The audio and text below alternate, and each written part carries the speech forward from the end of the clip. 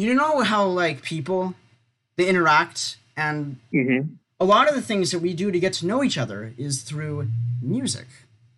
Yeah. It's the one thing for even for especially in our day in the past 50, even past 100 years, music and live music Hmm. stuff has been, well, not live music, but yeah, even live music.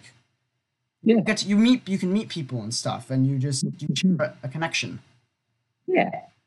But I guess some people just have different there's so many genres to get into, and it's like Hmm. there's like the hip hop group, there's the metalhead group, there's alternative, the pop stuff like that.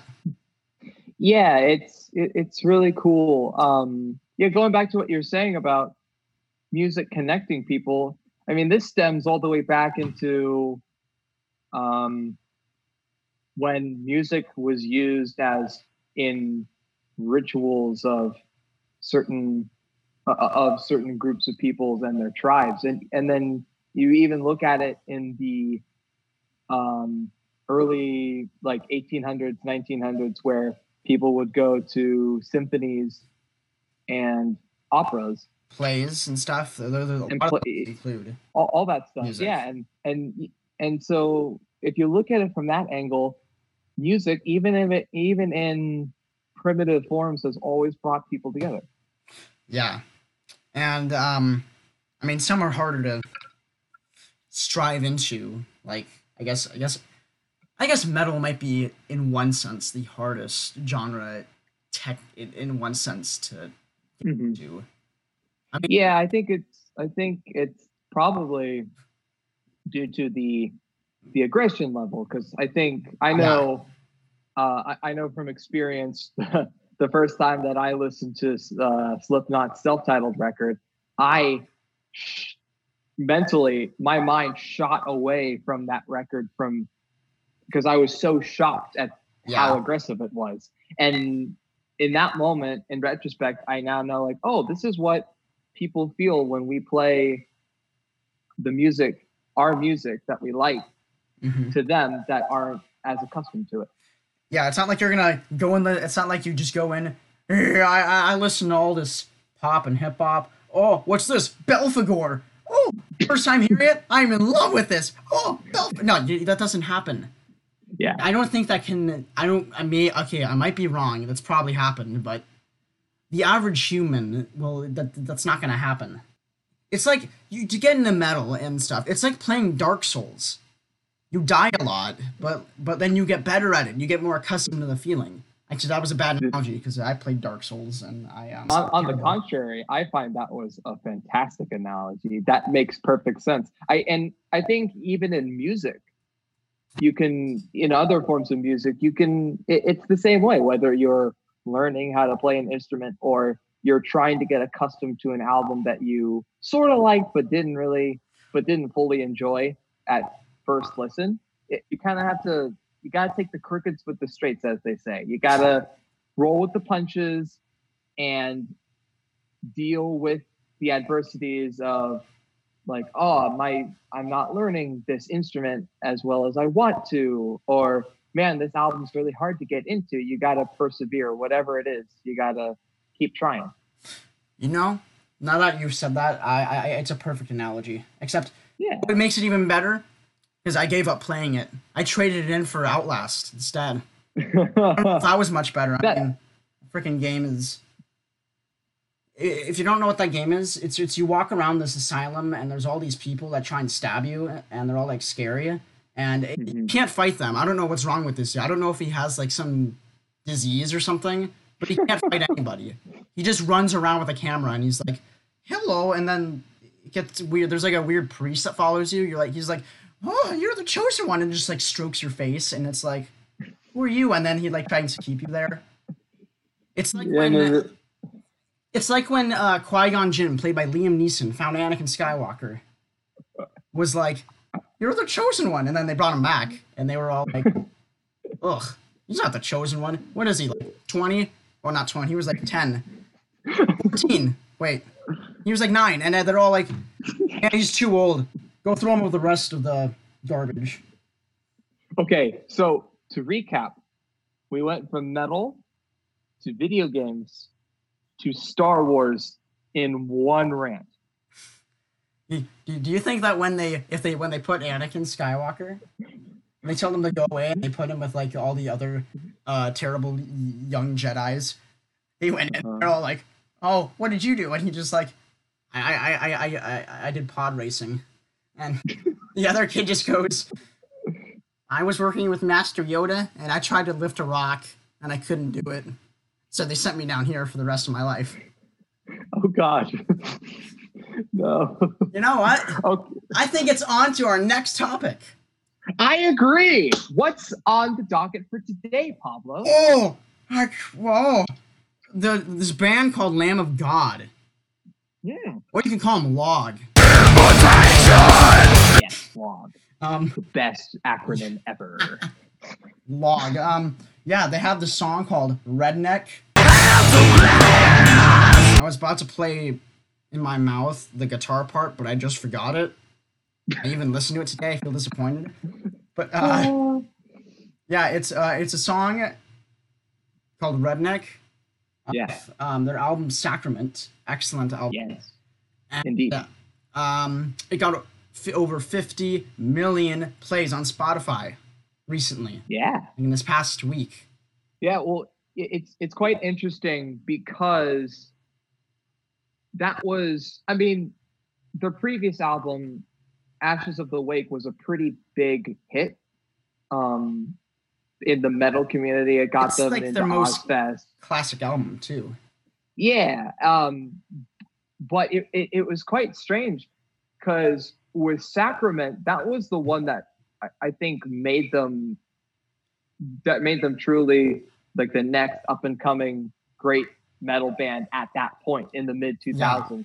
And Redneck was kind of it was a hit. It was a hit song, or as hit of a song as a death growled thrash groove metal song can be, you know? And it's well, first off, the chorus is hella catchy, but if I said it, a lot of swear sensitive people will be very unhappy with me, so I'm going to refrain. But it's a very catchy song, and it that album in general showed them their musicianship and their craft really getting to the point where they could write songs that could start roping in new listeners.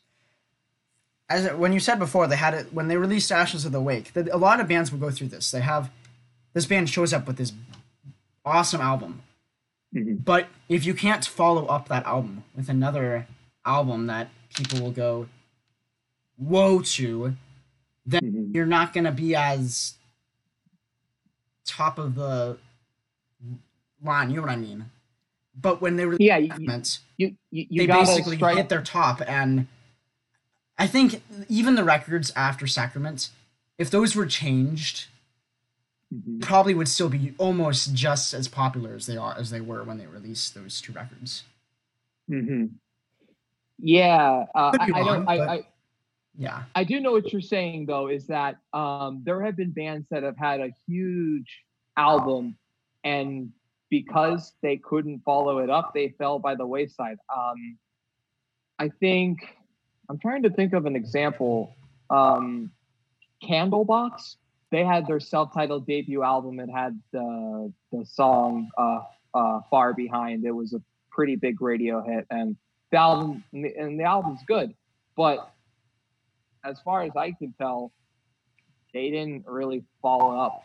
They didn't follow up with a big record after that debut, and they kind of fell by the wayside. Sorry to all of you Candlebox fans out there. I mean no offense. Still love that first record. You can say the same thing about Bush. Absolutely. Was 16 Stone their debut? I believe it was. If not, but it was their album that got them big. But yeah, they didn't.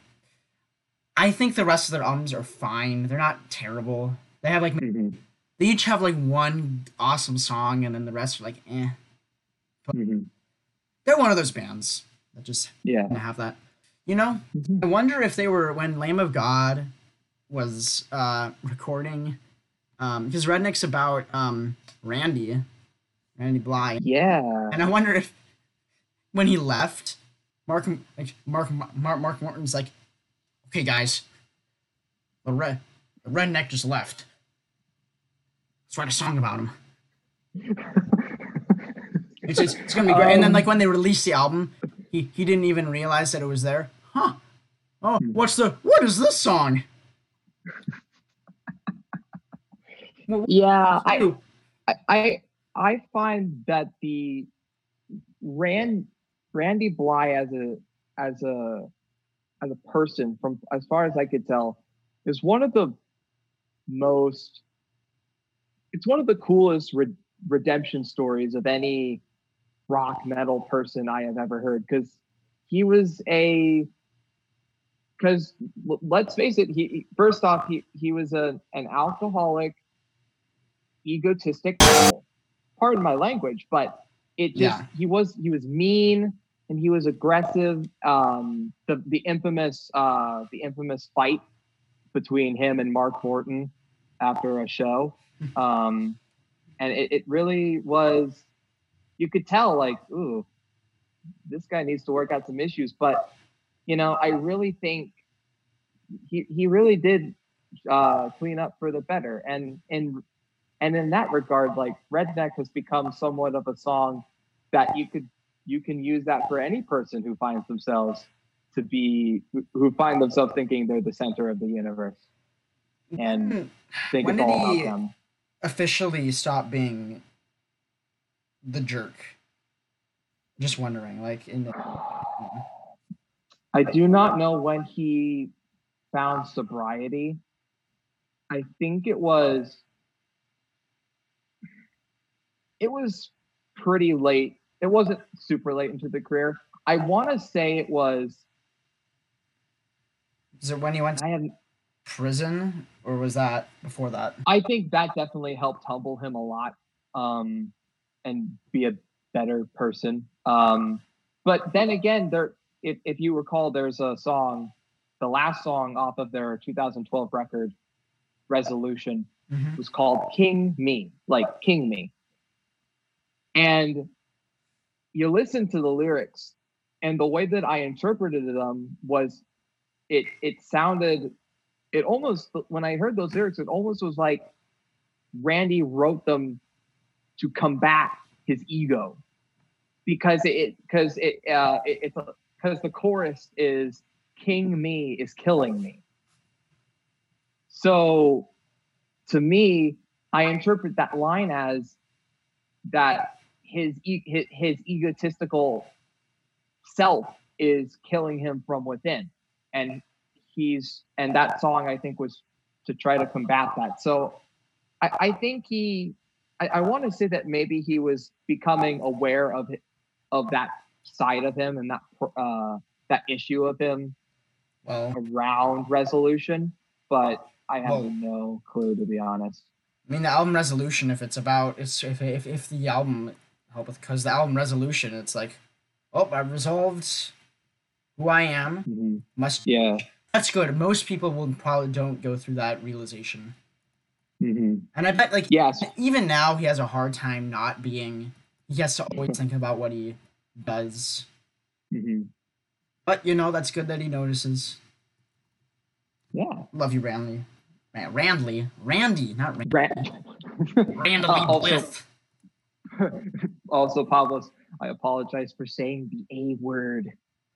Don't worry, guys. It came out of my mouth. You may not have heard it because there was a garbage Lars Ulrich drum sound. I'm not going to insert it there. I might insert it after this again, just so you can all hear it in its disgusting glory. I'm so happy their tour didn't have all the snares like that. Oh, that would have been the worst Metallica tour. Well, I don't know. I think that snare has its own charm, but only for the album. I don't know. No other album couldn't really. I don't know how well that would have transitioned. All right, Pavlos, what's up next? What's up next? Oh yeah.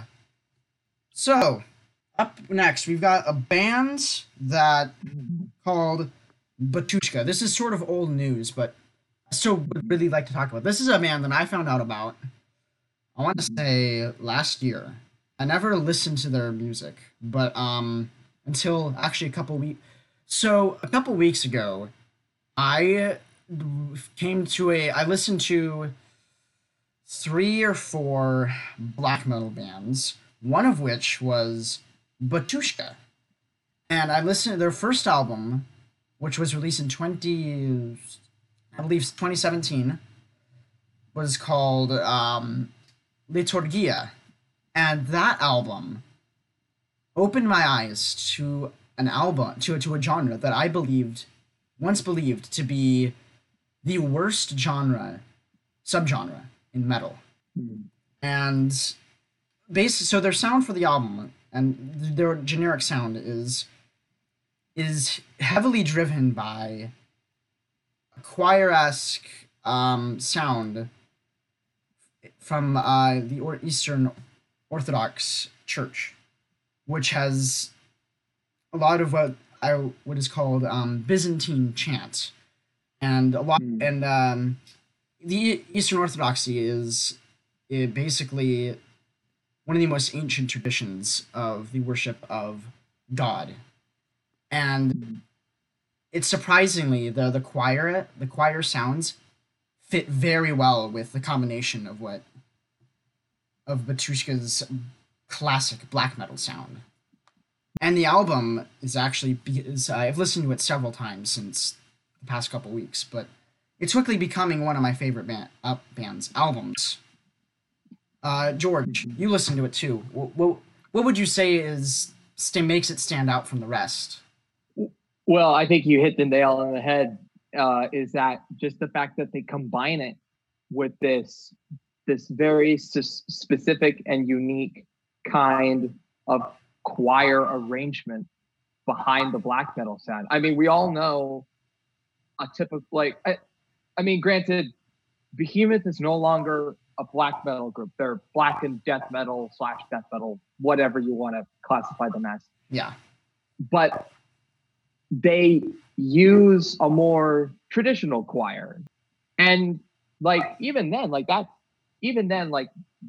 them, Cradle of Filth, and Dimmu Borgir are some examples of metal bands in that extreme metal realm that utilize a choir to create these grand, epic arrangements of songs. But more specifically, Batushka sets even themselves apart from those bands because, again, of this specific choir style. It's from a specific organized religion, and therefore it has its own unique style to it. And I think that's what makes it incredibly unique. And granted, I've only listened to the album once, a request on your behalf, Pavlos, yeah, a couple days ago, and it's a really cool album from a creative standpoint. I don't know if I myself am going to be a big fan of this band, yeah. like as a fan, but as a person that might want to pursue songwriting and just is a creative person in general, I thought it was a fantastic record. Just you Yeah. could totally see creativity was just bubbling at the brim, so to speak.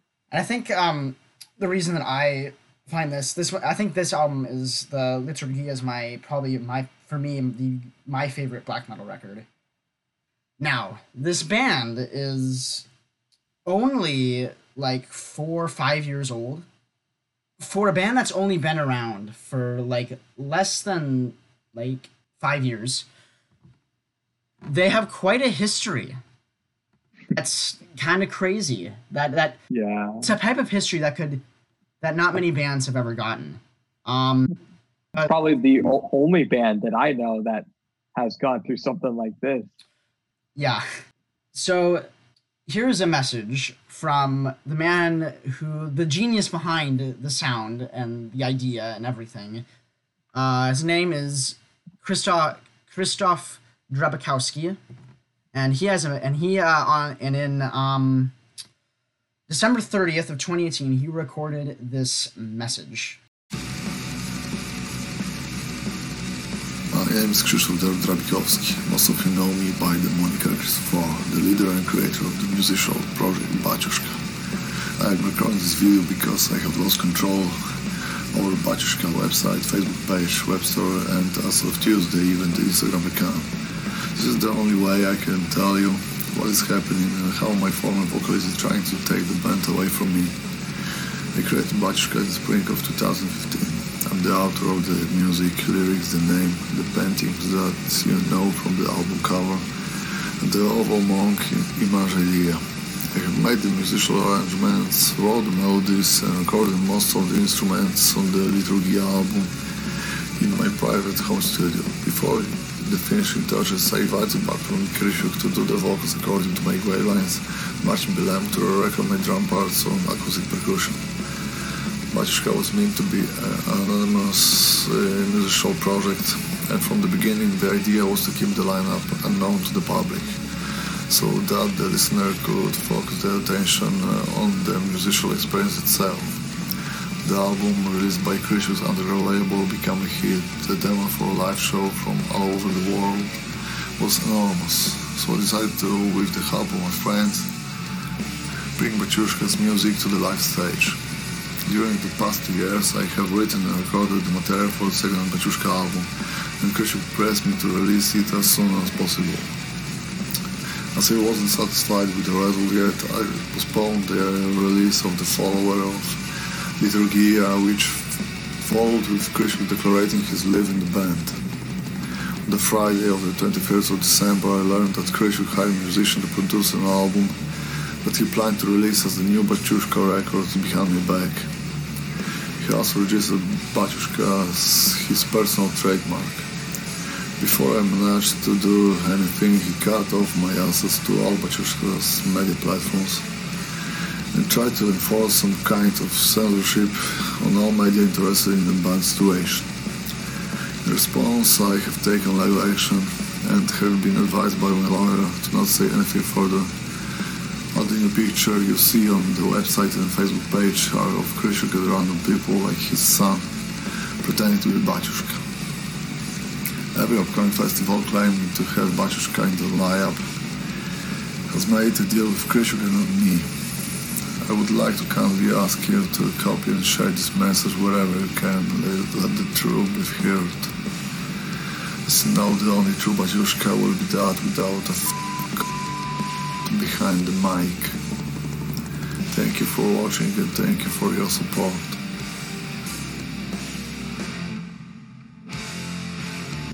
Well then, it's a lot that happened. Yeah. Basically, what happened was, Christoph decided to make this project, Baciuszka, and he didn't have any big projects aside from that. He had that set up all the lyrics, all the instruments had been recorded. He just needed someone to record the vocals. So he asked Krysiuk to do this. And after the album was released, it became an underground hit, and it got bigger and bigger and bigger, and it got shared all over. And with that, of course, a demand for a live performance. He said that between 2017 and whatever year, he was working. Krzysztof Drabikowski was working on another Baciuszka record, and Krysiuk said, "I need a record to be out soon because everyone's demanding, and new music is always good to happen now rather than later for people." But and this is fair for what Krzysztof wanted. He said, "No, it's not ready yet. I want to add more of what I want to add. I want it to be more perfect." And that's fair. That's completely fair. I'd rather hear, it's like when Tool was releasing Fear Inoculum. Mm-hmm. It took a while, but it was worth it by the end because it was a fantastic record. Absolutely. And Krishik went behind Christoph's back, and he ended up signing made a deal with Metal Blade Records, and was working on another Batushka album behind Christoph's back. And he didn't know this till 2018. And as he said, by the time that happened, he had lost control of everything except for the YouTube channel, which is where he released the statement.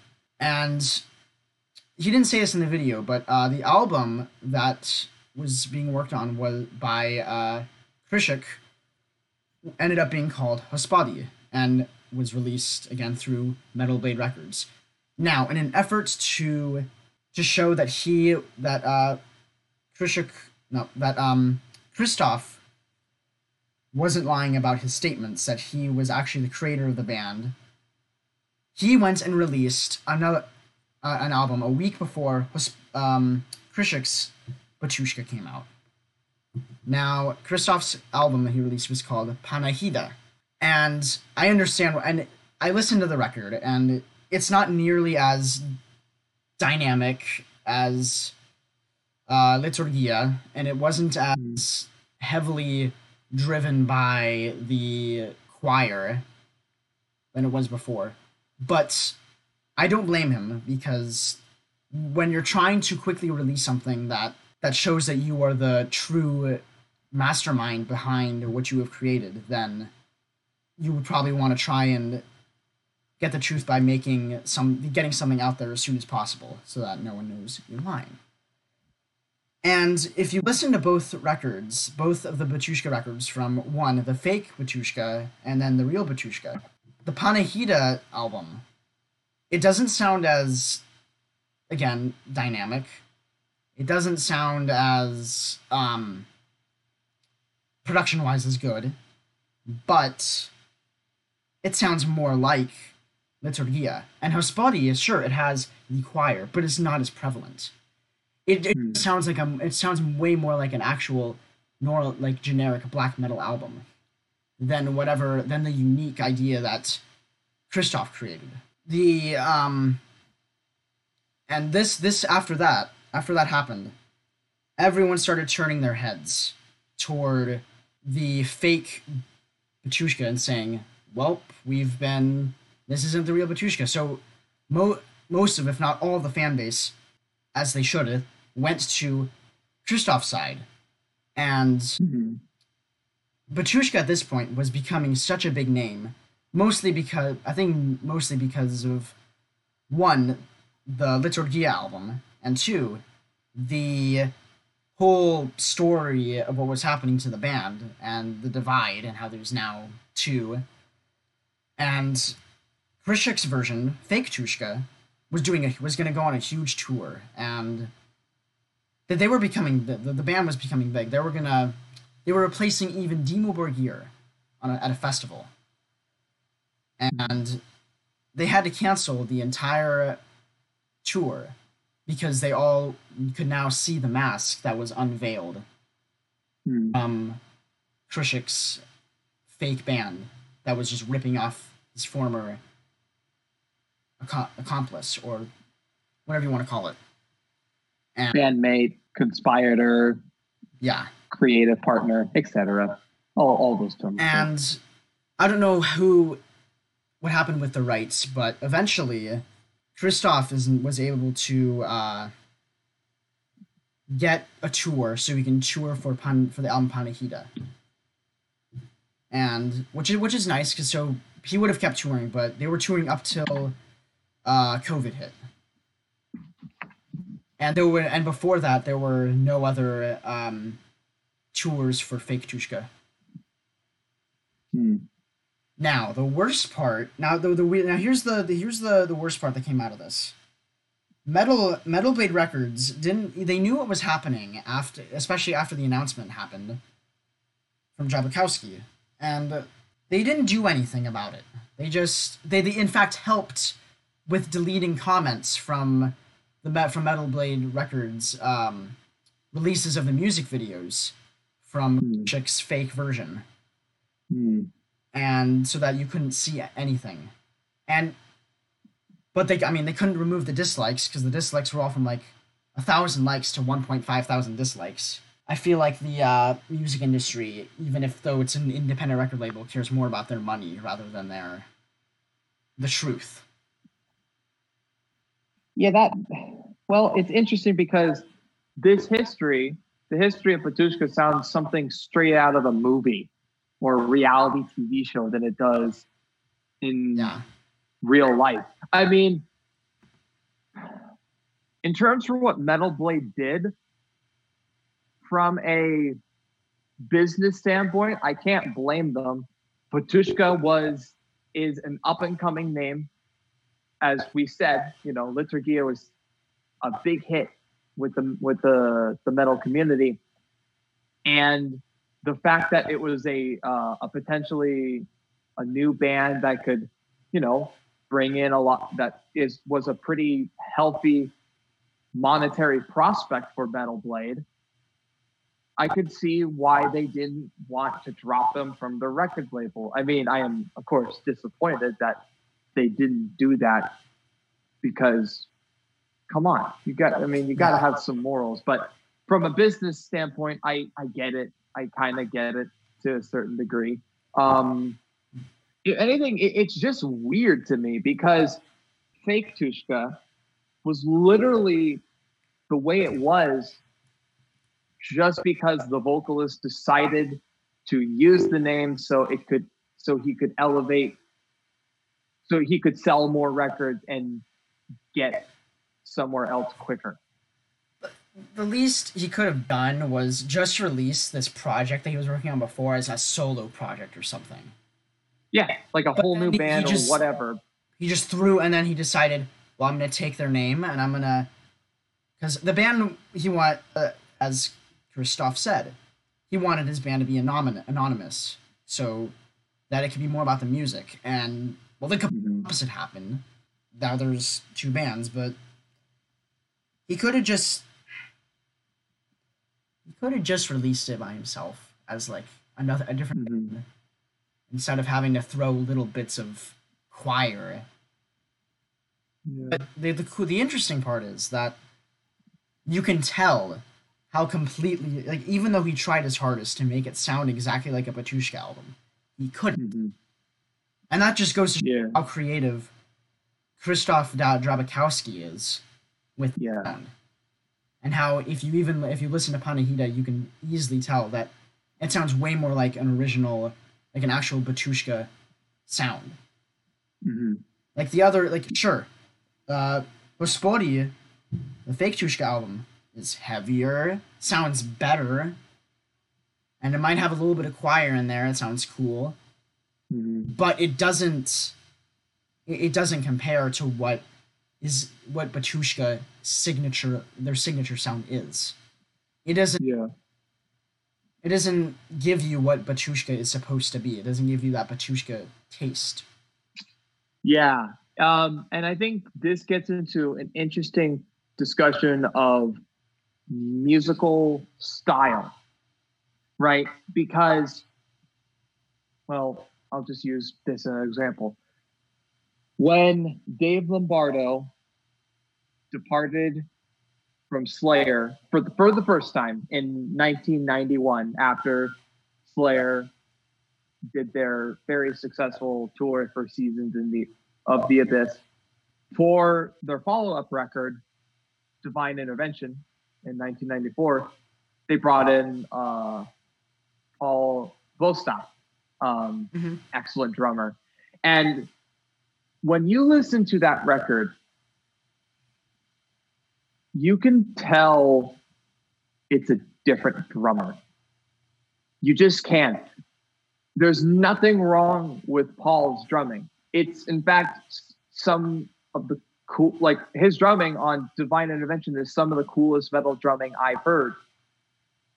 Yeah. Period. But it is a little bit, it's not like Dave Lombardo's drumming. There's something about Dave Lombardo's drumming that feels more Slayer-y? Yeah. but I think also it feels more straightforward, blunt, and simple, or more simplistic in terms of musical composition.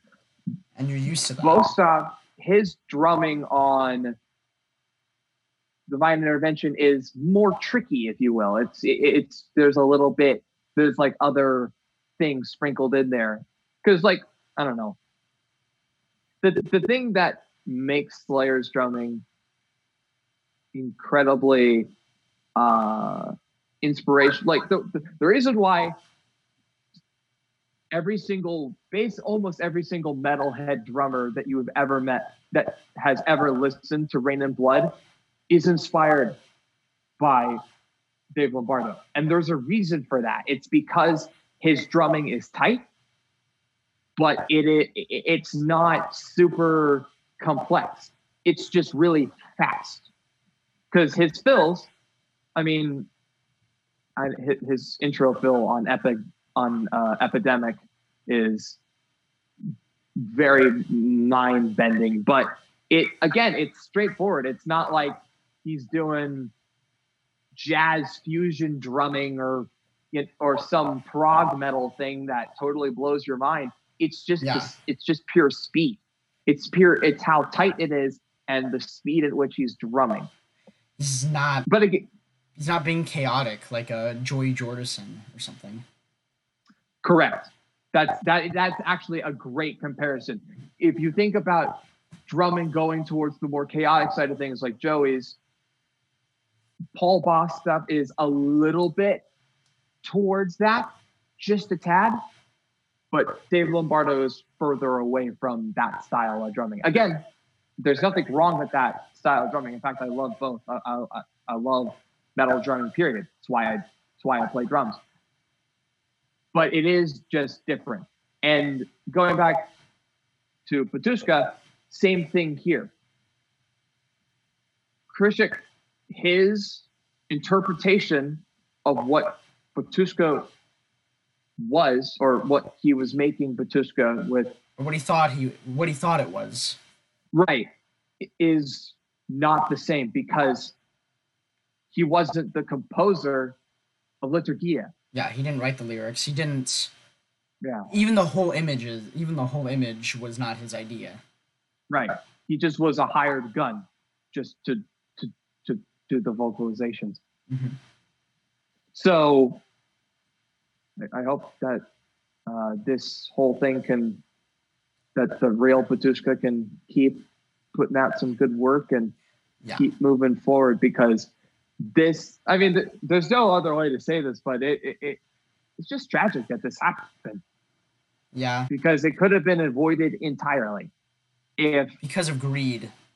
Right. If Krishik could have settled for, okay, I'll have to work from the ground up to get this whatever black metal album project known, but he didn't. He saw the chance that he could get immediate success just by using the Patushka name, and as a result, he even created a huge rift. He didn't. They had been signed on to Metal Blade for a while. Or even this, like, they were, if I remember, they were signed on to Metal Blade even in late 2017.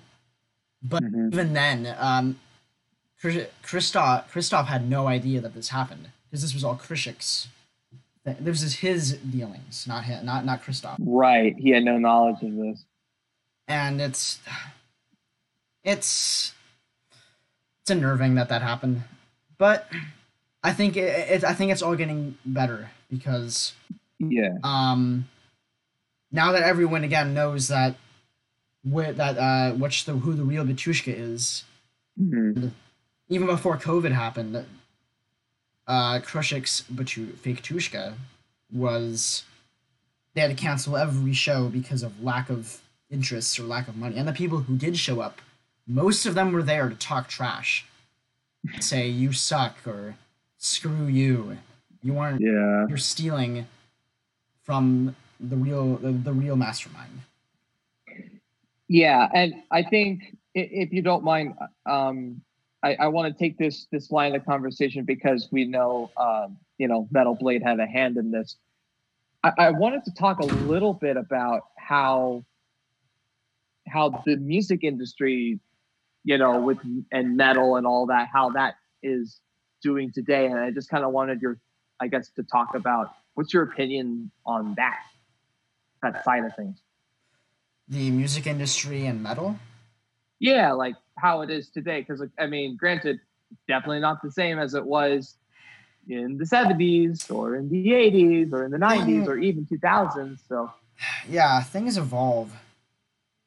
Mm-hmm. Like, for example, you told me, or when Corey Taylor was going to be a part of Anthrax, when that almost happened, Road came in and said, "Nope, he's ours. Don't want him out with anyone else." Right. But let the creative, you can't take creativity away, and that's making. You just stopped something that could have, it could have been terrible, but it also could have been great. Yeah, for sure. The music industry in general is like, there's so many pop stars, but the only reason they're famous is because they look at someone who's being an idiot, takes them, and gives them stupid lyrics, just let them do anything they want in this music video, and they release it on some major label, and then it becomes the center of attention, and then that's how they make money. Yeah. It's not happening as much in rock and metal and stuff, but it hardly at all, if I remember, because you're not seeing a lot of one-man project rock and metal bands doing that, and even then, the one-man projects are usually in like black metal and stuff like that, where there's a lot of musicians that have a very specific image in mind and want to have complete control over said image, and as a result, they do a one-man show, like so to speak. But even then, like, they're writing their own material. It's not like someone hired a professional musician to write stuff for them, and maybe not even a musician, just somebody that knows how to write music, and then hands them the music or whatever and be like, here you go, do whatever you want.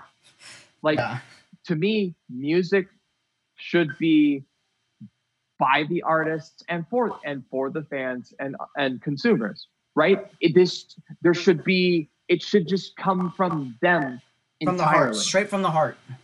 Exactly. That's why when it comes to pop, I don't give a lot of negative commentary about artists like Shawn Mendes and Taylor Swift, because they write their own music. They're original. The bottom, right? That's the bottom line for me. And I respect also that. You could exactly. I also throw Ed Sheeran in this whole in this group as well. Eminem, they are Post Malone. Yeah, they'll have right. Original sound. Yeah, they are in the midst of pretenders and people that don't write their own music. They're the ones that at least write their own material. And to me, I can respect that even if I don't like your music, even if I don't like their music. And I don't, and to be honest, I don't really, but I gotta respect that. Also, Harry Styles is another one. Like that guy, Justin Timberlake as well. Like they all cultivate their own musical arrangements, and they do a good job at what music they want. So, like Nickelback. Well, I mean, yeah, I mean, the sure. original. Yeah, they got that going. They've got. Look at this photograph. Every time I do, it makes me laugh. Someone took that and said, "Look at this graph." Look at this graph. It's like that's music at its generic. They're like the generic. They're like the generic embodiment of rock, rock pop. Yeah, it's. I mean, at least the one thing I can say about Nickelback is they don't change their sound. Yeah. And they don't care. Yeah. And they know how to deal with the garbage. I mean, sure, they're fun to throw trash at. They're fun to spit on. Yeah. Because it's Nickelback. Right. Like it's just a meme. Like I don't actually hate them. I mean, I do. I don't like their music very much, but yeah, decent songs. Yeah, and I do hold resentment towards Chad Kroeger for quote unquote spitting shade at Corey Taylor and making fun of Slipknot and his projects. And it's like, okay, well, first off, Chad, when you're dealing with Corey Taylor, the last thing you want to do is get in a verbal fight with that guy. You're not going to lose. You're not going to lose to that guy. Well, he's not. Well, Chad Kroeger's not going to win at all. Corey Taylor, if there's anything that I've learned by observing his interviews and his his behavior and how he functions as an artist, it's that man, if you if you talk trash on him or his family or anybody that he loves, he will defend them and himself basically to verbal death. Yeah, you don't want to, or if you say something really stupid in the pop community, like Kanye, you are not. Kanye, you are not the world's greatest living rock star. The greatest rock star of all time. Stop it. Ow. I don't know if you heard that. Let me try it closer to the mic. At least slapped his hand. Stop it. No. No. Oh, so funny. Oh, God. I'm going to dedicate my next album to you. That's why I'm going to... This first song is dedicated to Chad Kroeger from Nickelback. Kanye. Next to Imagine Dragons. Oh, yeah, he doesn't like Imagine Dragons. I will never understand that, but... The next song is dedicated to the girl who did Friday's Father. Oh, yeah, her. God, I feel bad because I know the name. I just can't think of it off the top of my head. But yeah, anyway, so, I mean, going back to Batushka, good luck. The real Batushka. Seriously, good luck to you guys. I wish you know more. Yeah, please try to get the rights to your real name. If you come to Portland, I'll go see you guys. Yeah, please. They did come to Portland in 2017, actually. Oh. Their first Liturgia. Portland was one of the last shows for the U.S. original Liturgia tour. And this was once Krishik and Christoph were still seeing. Well, they were still fine with okay, maybe not fine with each other, but before the whole fake Tushka happened. Before the split. Yeah. Real quick, and this is just the last thing I'll say before we move on. I wanted to say that picture this tour, if you will. Okay. Behemoth headlines. Yes. The leading opening band is Watain. Okay. Or Watain. And the next band down is Batushka and Wolves in the Throne Room. I'm down. I mean, those are probably my 4 favorite death/black metal bands. Hmm. I even the only band that would make this perfect for me is if Magua got thrown in there too. Oh yeah, those But guys. Magua has I don't know if they've played in the US maybe 5 shows, and that was for all tour. They were gonna do another US tour, but then COVID hit. I Yeah. see. Gotcha. But Are they that would pretty be new? cool. I'd be down. I know Wolves in the Throne Room has opened for Behemoth before. Yes, they have. I saw them You saw them on open for them? on their US tour for I Loved You at Your Darkest. It was them. It was Behemoth headlined, and then Wolves in the Throne Room and At the Gates opened. It was a very cool show. I could be wrong, but according to Wikipedia, Batushka has opened for Behemoth. Oh. But it's Wikipedia. Yeah, who And knows? so underground. I mean, Yeah. they're not necessarily underground anymore. But there's so much we don't know about that band Hmm. that you could shove anything on there and you would basically believe it. Yeah, basically. Now, All right. That concludes it for our Batushka talk. Yes. All right. We all know what's next. You know what's next, George? I do. Can I say it? Yeah. Right. You'll say it. Then I want James to say it right after you. Go, Okay. George.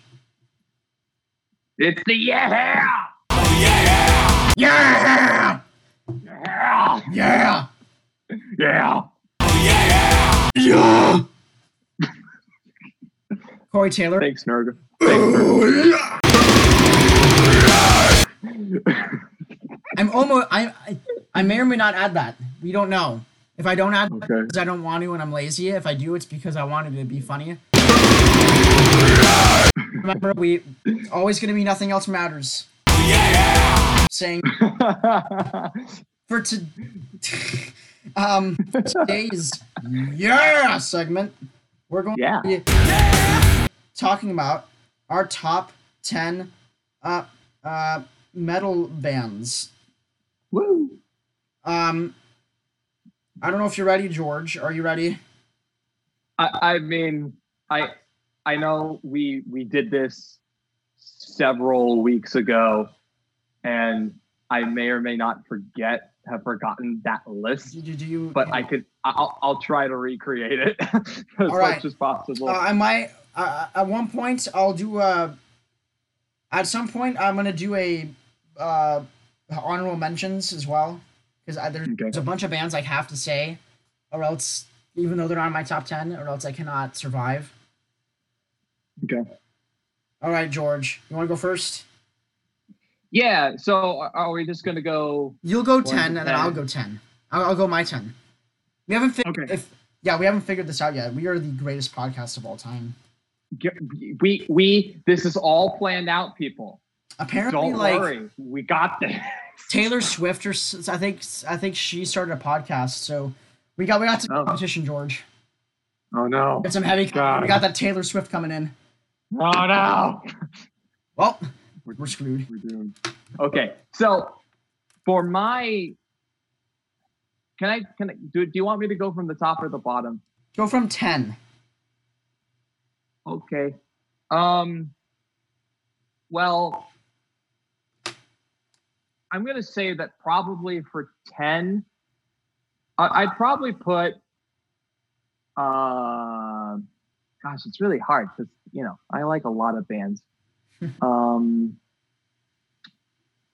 Probably Metallica. Because That's a perfect 10. they were the first metal band that I liked, and they started me on my journey to discovering a bunch of forms of hard rock and metal and all this. And like, say what you want about the Black Album and whatever else that they did later. Yeah, their first 4 records, single, and again the Black Album, but that one's still divisive. Their first 4 records have inspired so many bands, and bands of very aggressive and extreme natures. I mean, what? I know Machine Head, they covered Battery on their 2007 album, The Blackening. It was an outtake or bonus track. And the riff for Whom the Bell Tolls has been accidentally created so many times, and then they're like, oh, we just created another For Whom the Bell Tolls. You gotta scrap that. Gotta love that Avenged Sevenfold. Yeah, they keep accidentally. They keep M Shadows like, we keep accidentally writing a For Whom the Bell Tolls type song, and we're like, we want to release this, but we can't. It's For Whom the Bell Tolls again. We can't do this to Metallica. This is. Can't believe I got to it first. Oh, it's so funny. For 10, I think Metallica definitely deserves that spot. And then I really wish I saved that list that I wrote. Do you want me to go? How about I do my 10? Do you want to do your 10? I'm gonna try. I'll do my number 10, and then you'll do 9, and I'll do 9. Perfect. That's a good way of doing it. Switch shirts. I think that. Yeah. All right, my number 10. I'm looking at my list. I'm not going to say this in this correct order, but we'll go Behemoth, number 10. He did some classic stuff. They're about big as a death / black metal band can get. They're kind of above that genre now. They're kind of their own death metal genre thing. They're I don't even know where to start with this. This was the band that gave me a different view on really. This was around the same time when I found Slipknot, but this is the band that made me comfortable around a darker side of metal, and more. I can remember the. This is a strange song, first song to get into, but Demigod was the first song that I enjoyed by the band. Nice. It's a great song. I just remember hearing the and I was encapsulated by Inferno's drumming, and it was the best thing I ever heard. And then as soon as I heard the Nurgle doing whatever he was saying in that song, it just captured. And then I heard Bartzabel, and I was like, "Is this the same?" And then over time, I listened to the rest of stuff, and then they made it to the awesome number 10 spot. And 10 is not a low point. I listen to a lot of metal bands, so 10 they're just as important as number 1 to me, basically. If not, they're like right below there. All right, George, what's your number 9? Yeah, so number 9 for me was Nile. Now, Nile is they're a death metal band from North Carolina, I believe. Wow. And they take extreme, brutal death metal. That's very technical, brutal death metal. And they combine it with Egyptian and Middle Eastern themes and instrumentation. And I remember seeing this name a lot because when I was getting into death metal and I was listening to bands like, Death, and then I, started exploring Cannibal Corpse and Carcass and, all these classic names in death metal. Yeah. I kept seeing this band. I kept seeing Nile. And specifically their album Annihilation of the Wicked that they released in 2005. And I'm like, okay, I'm going to give these guys a chance. And so it was on a Saturday, Sunday. I was doing some homework for a class. And I'm like, okay, I'm going to listen to this record and I'm going to sample it and see what I think. And I was completely blown away because there are a ton of blast beats. So it's kind of hard to bang your head. The headbang to it, but at the same time, there was something super driving to it that you could still somewhat kind of headbang to, And even then, as musicians, they still can throw in a really cool like anthematic chorus or something more groovy or whatever. And I saw these guys live on their tour of Vile Nihilotic Rites that they were co-headlining with. I've forgotten the name, but they're co-headlining with another band that is pretty well known in death metal and grindcore, and they were awesome, just a killer band, and they were so tight, and it was a lot of fun, and I even got a set list from that night. So now that's fancy. Oh yeah, it was very special. Very special night for me as a person, as a fan. But yeah, Nile takes my number 9 spot. Wow. Woo. And there we go. And that's it for our for George's number 9 spot. Woo. Yeah.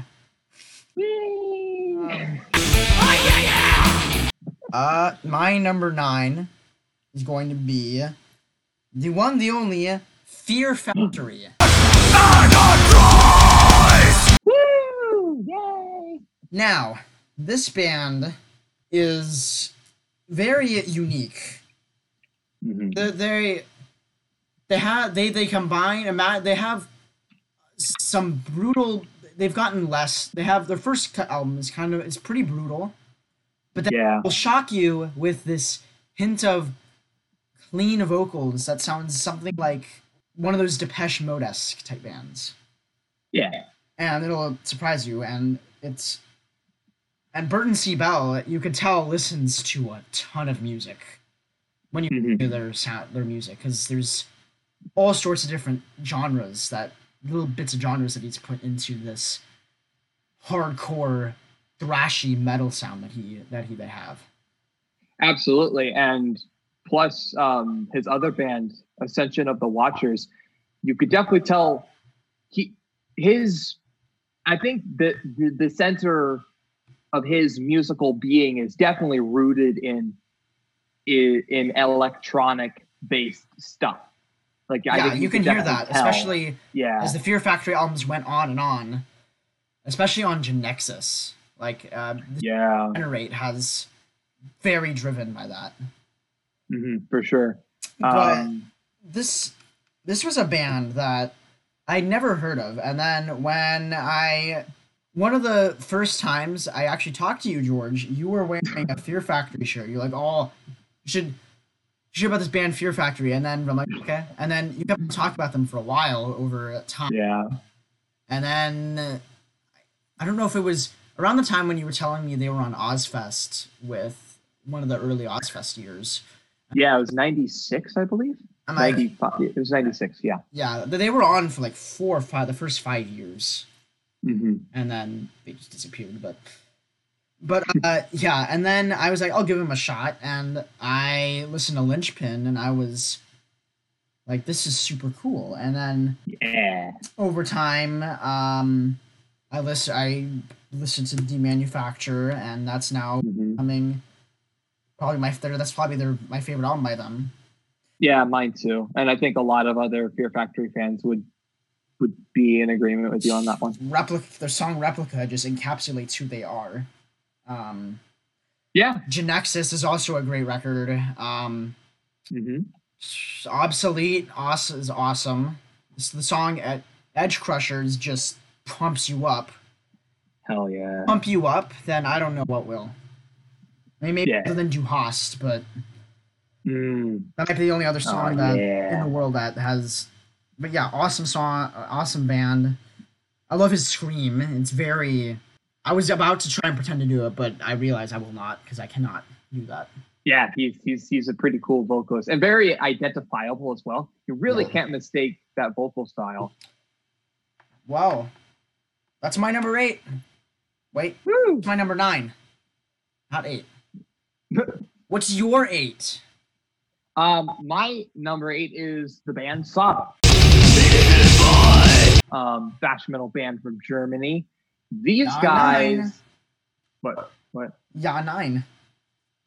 Oh, ha ha ha ha ha. That's very funny.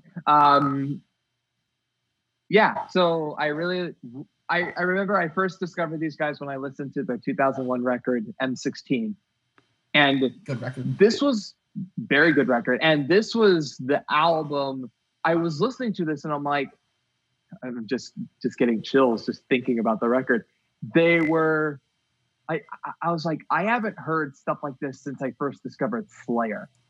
Like, granted, like, okay, like at that point I was into Anthrax and Megadeth and Crater, you know.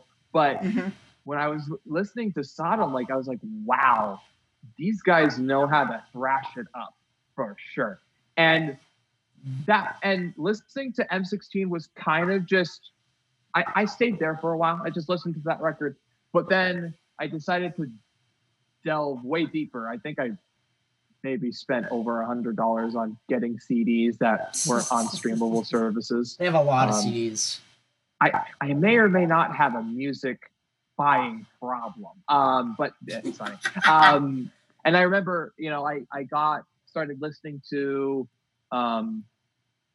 records like their 1995 Masquerade in Blood, their 1990 Better Off Dead, 1989 the classic Agent Orange, fantastic record. And I just I was slowly getting a bunch of their stuff, and they are one of my favorite bands. I loved how they can do groove metal stuff.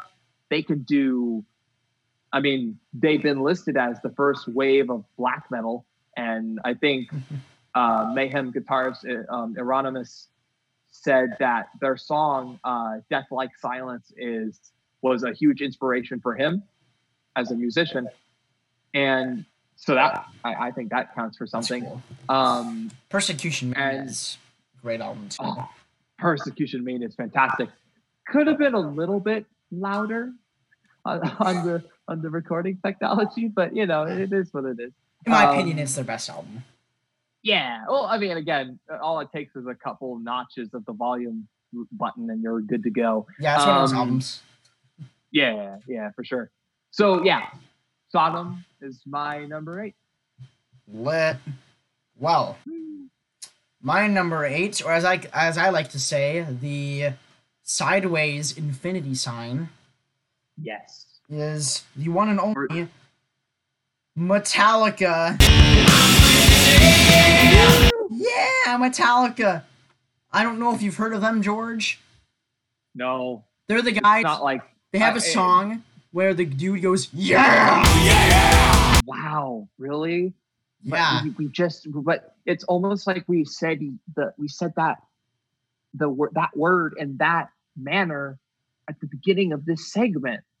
Is it possible? Is it possible that we're inspired by this band? Maybe. I don't know. Probably not. Probably. I'm just kidding. I love Metallica. They're lit. They're awesome. Absolutely. There's everyone. They're basically the biggest metal band in history. Maybe even above Black Sabbath. Maybe. Well, the problem is Black Sabbath hasn't had the longevity as Metallica. And so, Metallica has more, I guess, better records technically, because you know Black Sabbath has a bunch of garbage, like actual garbage music. Well, like that goes into what I was saying about that. There's a lot of if Ozzy could, if all of them didn't have drug problems, and Ozzy could have stayed in the band, and they would have, and if they captured some lightning in the bottle creative energy to keep making great records beyond their first 6, they probably would have been the best metal band of all time. And Sharon made me leave. Told me to leave. Tony, Sharon made me. For me. And to be fair, they are probably the first metal band of all time. You can argue other bands, but they were the first of us. I mean, what type? What are the only arguments? Led Zeppelin and Iron Butterfly. Yeah, I mean, even Yeah. Some may argue the Stooges. Really? Oh, were they in the 60s? They 1969 they released their first album. Oh, That song okay. called "I Want to Be Your Dog," which was pretty heavy for its time. Oh yeah, I remember that song. Slayer did a glorious cover of that where they changed the chorus to they changed the title and the chorus to "I'm gonna be your god." So funny. All right, what was I? Oh, Metallica. Yeah. What I have to say about this band? They're Metallica. They have great records and Justice for Yeah. All. They also have two of the most egotistical people in metal. Why do you leave the band? We're the best band in the world. Why would someone want to leave the best band in the world? Period! Exclamation point! Napster suing you. You sang that a song on the side of a that- street with a guitar. Yeah! I'm that suing bit is- you. And James that bit like, is never not gonna get old. But yeah, that's all I'm gonna say about Metallica. They're awesome, and Justice for All is their best album. All their albums are pretty good. Mhm. It's decent. Even Saint Anger Yeah. is not. It's fine.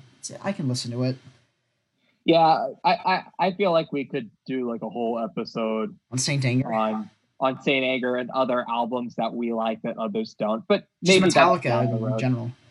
Yeah, that's true. What's Yeah, your- so for number 7 for yeah. me, is this band Kitty. They're from Meow. Ontario, Canada, and they Canadians. are an all-female alt metal band.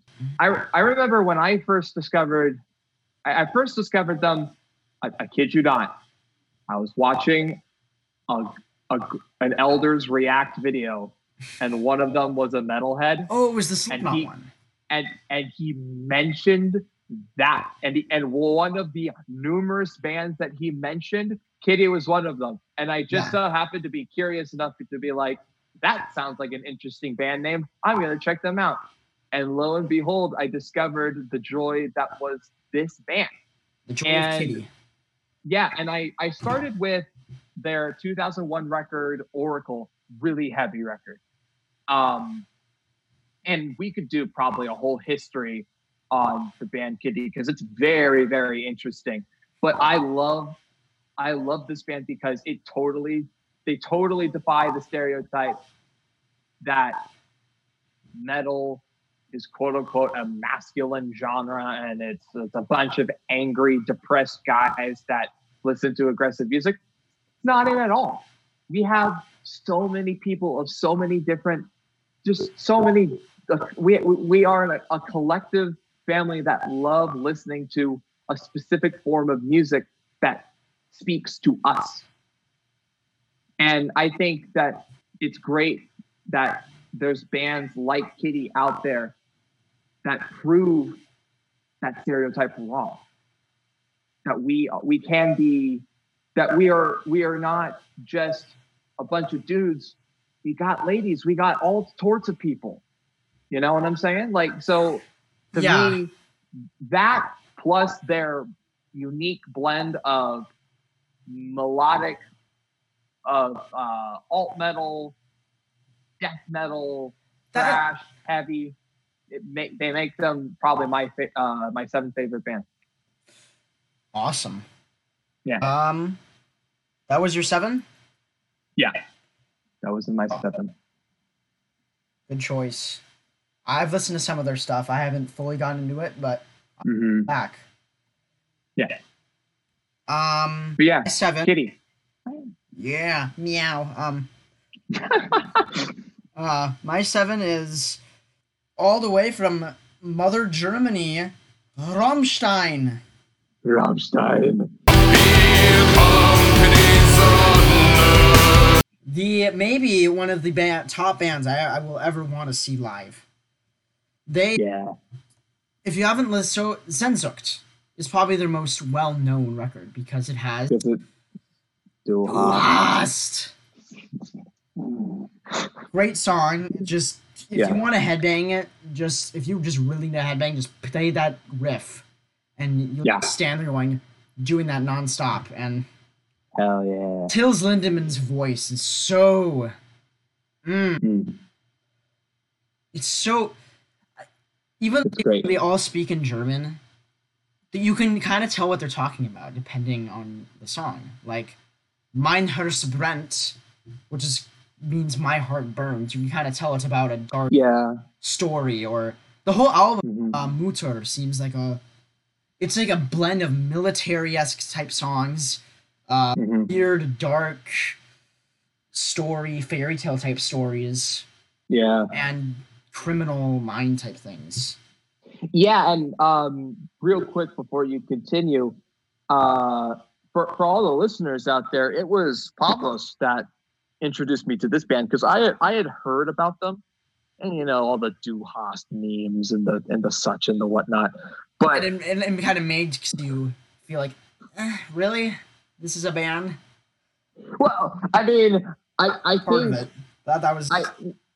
Yeah, because you bought me a copy of their album Mutter as a graduation gift, along with a Sepultura shirt, and I could tell you that is a phenomenal record, and it's primarily to me because they're so stripped down and yet not. They have electronic flourishes and glamour sophistication to the music that makes it very interesting to listen to, but it's also very four to the floor, just grinding like a heavy riff out with just a nice, just simple rhythmic beat behind it, and it is possibly it is. I mean, and there's reason why people like AC/DC and bands like that just rely, they cling to a riff and they just, and that's what Rammstein does, and they jam it out. I mean, like Lynx 234, just a vicious riff. Same thing with Svither, as well. But the thing that makes that stand out, if you compare them to, the thing that makes them stand out from even though they have simple riffs, they are heavily driven with a keyboard, with a keyboardist. Right. And Tils Lindemann can do so much with his voice. Yeah, for sure. Like, and then he can have and then he can be grunt to what he says, and then he'll just surprise you with a just powerful voice that sounds almost opera sounding. Like if the song Zana is a perfect representation of that. And that chorus is so pretty. All their stuff is so good. The newest album, the song Deutschland, it kind of brought them back up, that everyone was like, Rammstein's still out there. They're still just grinding hard in what they do. Let this be known. And again, this is just Apple Music, so this isn't really to be heated much, in my opinion. But if you go onto Rammstein's Apple Music page, under their essential albums, they put their self-titled / untitled album. That I have never seen, like a brand new record, a modern record, be labeled an essential. It's I mean, because all their albums to the fans are essentials. Yeah, they've never technically had the album after Riser was a little It was great, but it was for fans. It was called Rosenrot. It was sort of like the song. It was mostly unused tracks from Riser, which were all great. Most of the songs were great. Like the title track of Rosenrot is awesome. There's Man Gegen Man, which has a weird music video, but that's great too. They've never, in my opinion, had a bad record, and they've always been famous for the most explosive and most unique live performances maybe to ever Yeah. come about. More pyrotechnics than any other. They almost Yeah. an entire building early. Yeah, and I could tell you, I think like they sure. I mean, just seeing that you showed me some of their live performances, and It's crazy. the amount of flames and pyrotechnics that they use puts Slayer's concert to shame. Yeah, they. I mean, like I went to They shoot fire at each other. They'll put a guy in a pot and he'll pretend to be a cannibalistic chef, and then he's just shooting a flamethrower Oh yeah, with a dude inside it. I remember And they that. have like flamethrower masks, so it looks like they're breathing fire. That's awesome. And they did a show where they made Sauron on a tower No, or something. really? Yeah. Dude, that's awesome. And the keyboardist used to go in a dinghy and ride on a boat in the crowd. What? Dude, that's rad. And he, it's pretty cool. Yeah. Put flamethrowers on their guitars too. I could go on and on of what they put. Fire. That's Fire. the one word that you need to describe their performances. Fire. Like I feel like when they play Fire Fry. Oh yeah. I bet that when they play that live, it's Fire Fry. Bang bang. Yeah. Bang bang. Fire Fry. Love that song. So good. All right, that's my number 7, Rammstein. All right. What's your number? Wait, no number. What's your number 6? This would be Lamb of God. Or Lamb of God, really. Log. Laid to rest. Control yourself. You're better alone. Destroy Destroy yourself. yourself. See who gives up. Can't say that. That was a no. Don't worry, I in the case of that pause, I'll just do a by Lars. Even though you didn't say it.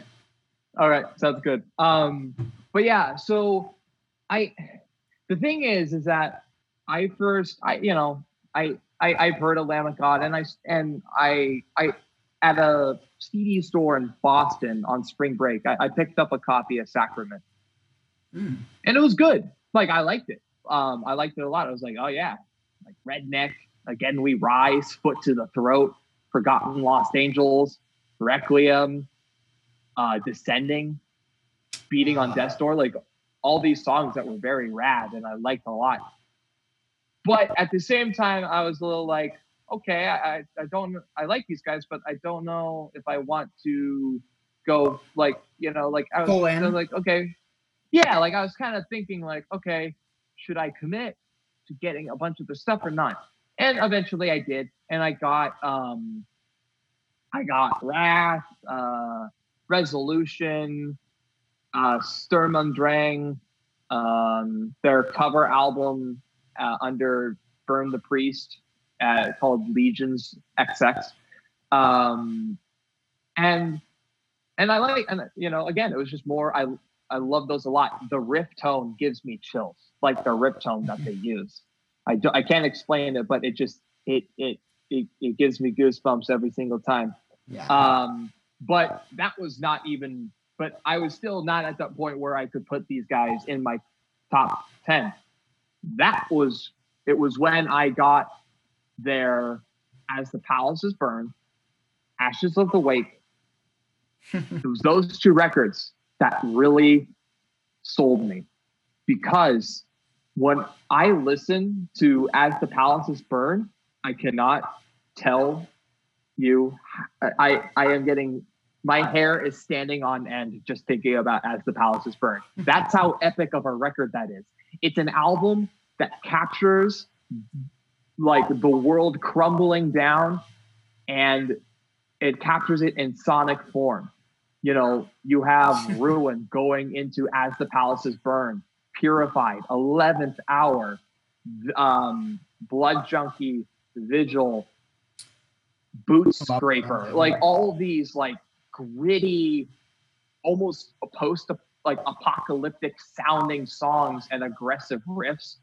And and it really just does, to me, it almost sounds like an album, like the world's ending, and this band's just jamming to the apocalypse. They have some of the best people on using the instruments in the album.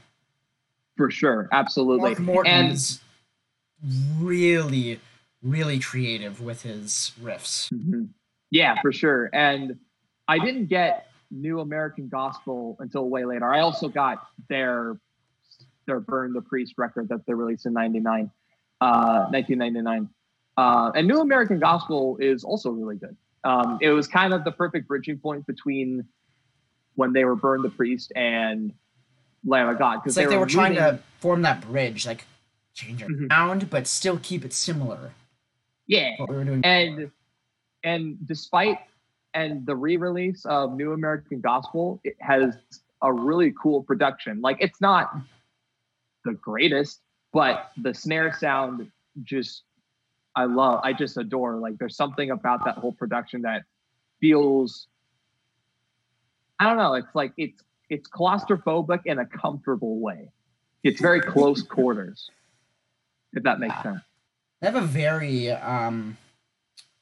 unique sound, and even when they slow down, it's kind of cool. Yeah, so the breakdowns are really There's killer. A lot of songs off of Sturm und Drang. Yeah. That have that. Like 512 has that, like they like the intro, and then it like gets faster, and then these, and even Embers with featuring Chino. Yeah, from Deftones. That's a cool, that I didn't know that he was gonna be on the album, and when I listened to it, I was like, whoa, is that Chino on the album? And I just went like, whoa, it's a guy on Pizza Candy. Yeah, it's weird because Randy Bly said that he's a huge fan of Deftones, and that just leaves me thinking. I'm like, okay, so Randy's a fan of Deftones, Pavlos, you're a fan of Deftones, and both of you really like punk. What is with Deftones speaking to punks? My uncle my uncle loves Deftones too. Yeah, like is there something to that? Like, there probably is. They have a. I've thought about that before. Interesting. But I think Deftones just speaks to a lot. Deftones are a tool. Yeah, speak to a lot of different people. Yeah, for sure. You can even relate them in a sense. Mm-hmm. Even though they're very different, but they're very similar because they both talk about weird things. And like, boy, do they who writes a song about a guy in a cab? Yeah, I'm your passenger. Yeah. Yeah, dude. I got the windows down, stuff like that. Or Digital Bath, about someone getting electrocuted in a bath. Oh, is that what that's about? Yeah, because it talks about like how the electric wire is in the thing. Oh yeah. Yeah. Also, off of their most recent record, the song parentheses L N parentheses MIRL is about like not caring about a person anymore, and then being in depression, and then committing suicide. But it's like, it's all sung. The lyrics are simultaneously, they're very literal, but then sometimes they're also metaphorical.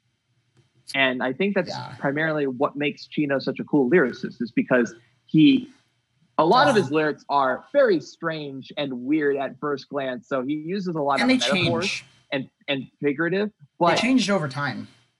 Right. Like early on, they were all political and stuff. Like if you look at the lyrics to the songs on Adrenaline, like 7 words, he talks about, I think it's political because it's like all about the piggies. That could be your interpretation. And all the people, being like, and all the innocent people being abused and like stuff like that. Yeah, I think like, I'm pretty sure. I might be wrong. So, but yeah, it's my take. Also, who writes a metal song about a guy trying to get shade, trying to find a spot of shade to shield himself from the sun? The song is about having a summer in your head, I think, in Oh, your brain. interesting. Okay. Creativity of Anyway, Deftones, one of the most creative so- bands ever. But yeah. So we got way off topic. So yeah, Lamb of God, they're great. that was your they're 6. That was my 6. My 6 is going to be the one and only. You know what? We'll go System of a Down. Nice. They are No. System of a Down. They're Toxicity, sod. the greatest album ever. Yeah, that's hard to argue with. It's a pretty immaculate record. And even their other records, they flow really well. Mhm, And they mhm. always have a weird. But Toxicity is a perfect blend between Mesmerize and Hypnotize and what they were doing self-titled. Yeah, And a lot. You hear the thrash influences and the weird like death metal influences from. Surge. You have X, Jet Pilot. Why were the eyes of a horse on a jet pilot? Are all It's such very a funny song. they're super My- thrashy. Horse.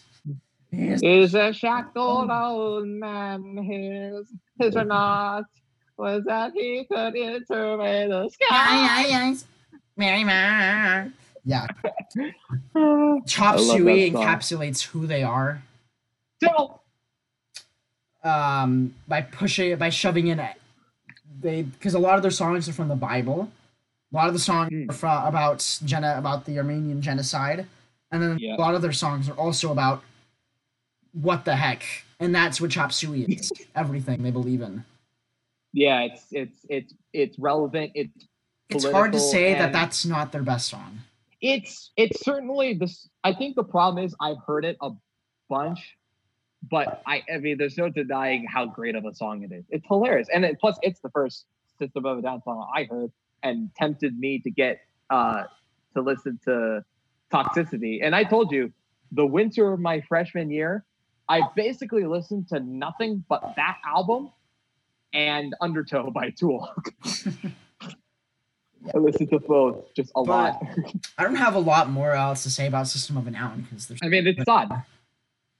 They're great. not much to say because they're so well. Enough said. What's your number 5? Okay, my number 5 might be up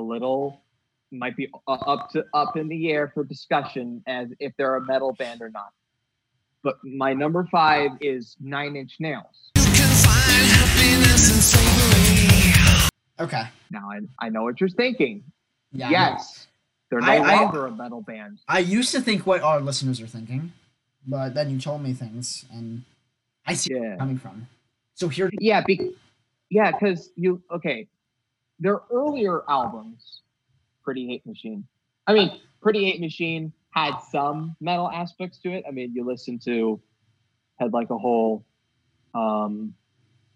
and you listen to Head Like a Hole, and there's definitely some aggressive metal influenced industrial thing going on there. yeah, But mostly that record is a lot of just dark and aggressive electronic rock, hard rock, basically.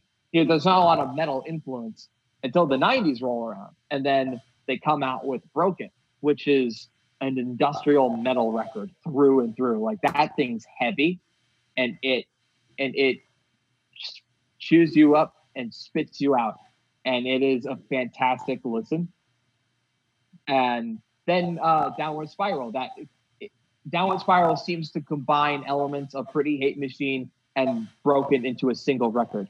You have the dark industrial electronic pop tendencies there with Closer and Piggy, but then the metal stuff's there as well. Mr. Self-Destruct, March of the Pigs, Big Man with a Gun, and then you also get the glimpse of their more ambient future. A Warm Place is a very ambient instrumental that glimpses into what Nine Inch Nails would explore into later. And then they started circulating that metal sound out of their system with their double album, 1999's The Fragile. because you have Star Incorporated. I can't say that word, so I have Don't worry, snare drum coming in. Just kidding. What? Oh, never mind. So there's still some metal. There's still some metal stuff going on with the Fragile, and you could hear that, but it was definitely moving away from that.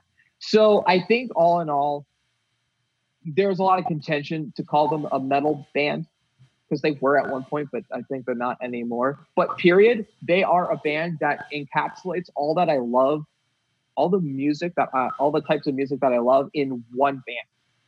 They have metal, they got rock, they got electronic. Boom, that's it. That's done. Like it's got everything that I like in music, and it's all under one band name. And as a result, Nine Inch Nails gets my number 5 spot. Lit. All right.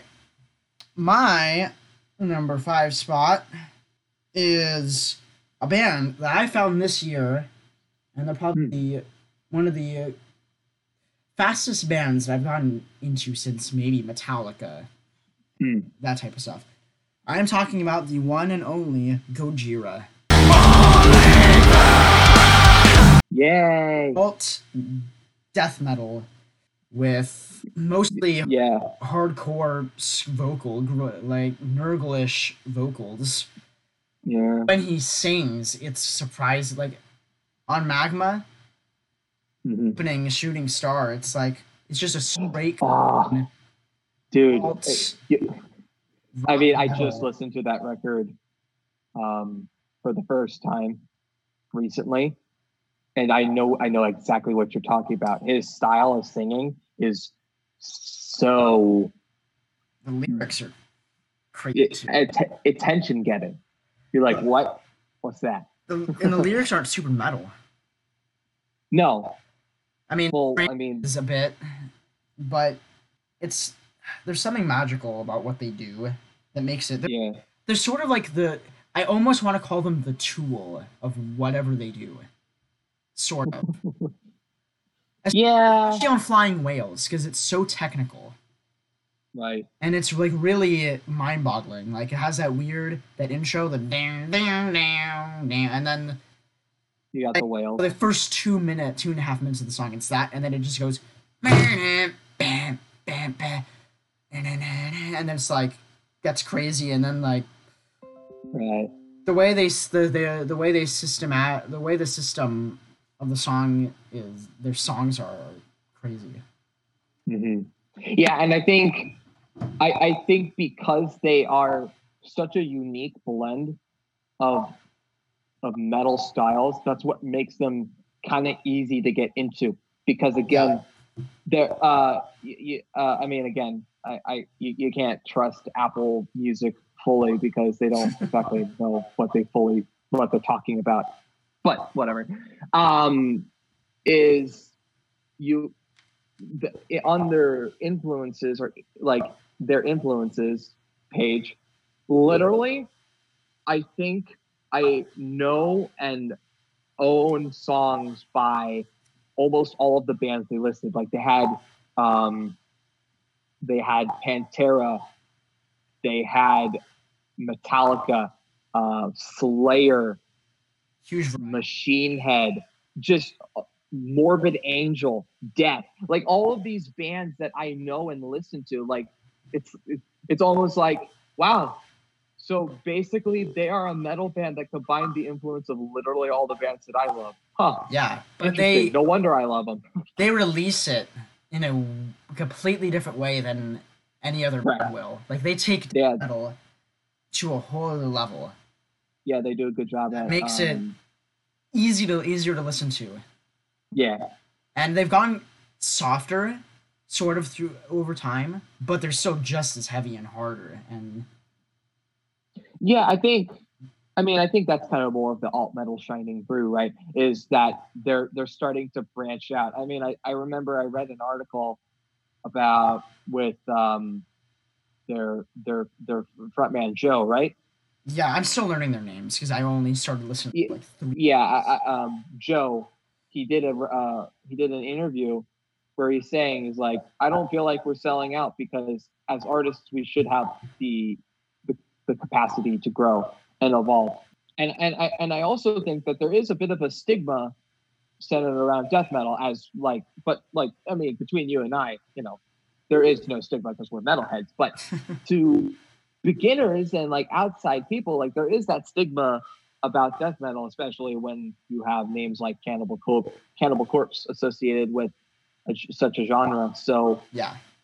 I think they are starting to take that death metal influence and channel it into something more melodic and like and different, right? Because again, you listen to Magma, it's very different from their other stuff. Like you would think they would open the album with like Silvera, pretty heavy. Yeah, It's the Shooting Star is the calmest song on the album. I mean, not counting the interludes and outro. But yeah, and it's like not something that you would usually expect to hear from this band. It's like, huh, and then you don't know what's gonna happen next. Yeah, it's kind of it makes the album. What you open up with your album kind of makes you think of what the album's gonna be and kind of get it kind of in a sense decides what direction it could go. Yeah, it's kind of cool about like it's opening when you first listen to the first song.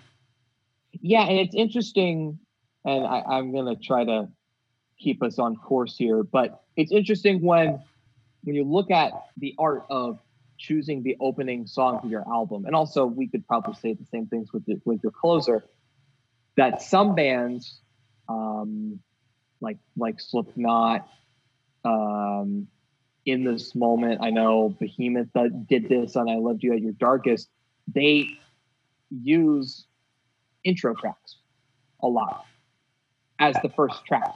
And when you think about that, as that being the first song, it's an interesting take on that idea because yes, we're saying that the first song sets the tone. And when you have it as the intro track, even if it goes straight into like an actual song, that doesn't feel like an introduction or some ambient piece that like kind of gets you settled into a chair, so to speak. That they choose that as the opener because it's almost like they're viewing the album as a book, right? The story. Yeah. Maybe. And so they view it as this is how it begins or whatever. You could say the same thing for artists that just, open with a straight up song. So it's interesting. Yeah. But yeah, that's Gojira's that pick. They have I didn't even get into all their other stuff. I mean, I think my favorite song that I've been listening to them it's their song Backbone. Because it's fast. There's not a lot of vocal in it, but it's really cool and it takes a little bit to get super into, but when you do, it's like live almost every show. I'll play it live in the Flying Whales sometimes. Ooh. Yeah. But they're cool, they're awesome. Metal band. And could even go straight in my top 4 because my top 4 are the signature bands that I love the genre. That could make me really. Yeah, that's number 5. So for number 4, why don't we first go into our honorable mention bands? Yes, because we're getting into say and give maybe a 10-word summary of why you like them. 10-word summary. I'll have to count these out. Okay. Well, you know what I mean, though, right? Like really short. Yeah. Okay. Yeah. Do you want me to go? Yeah. Okay. I'll go after you.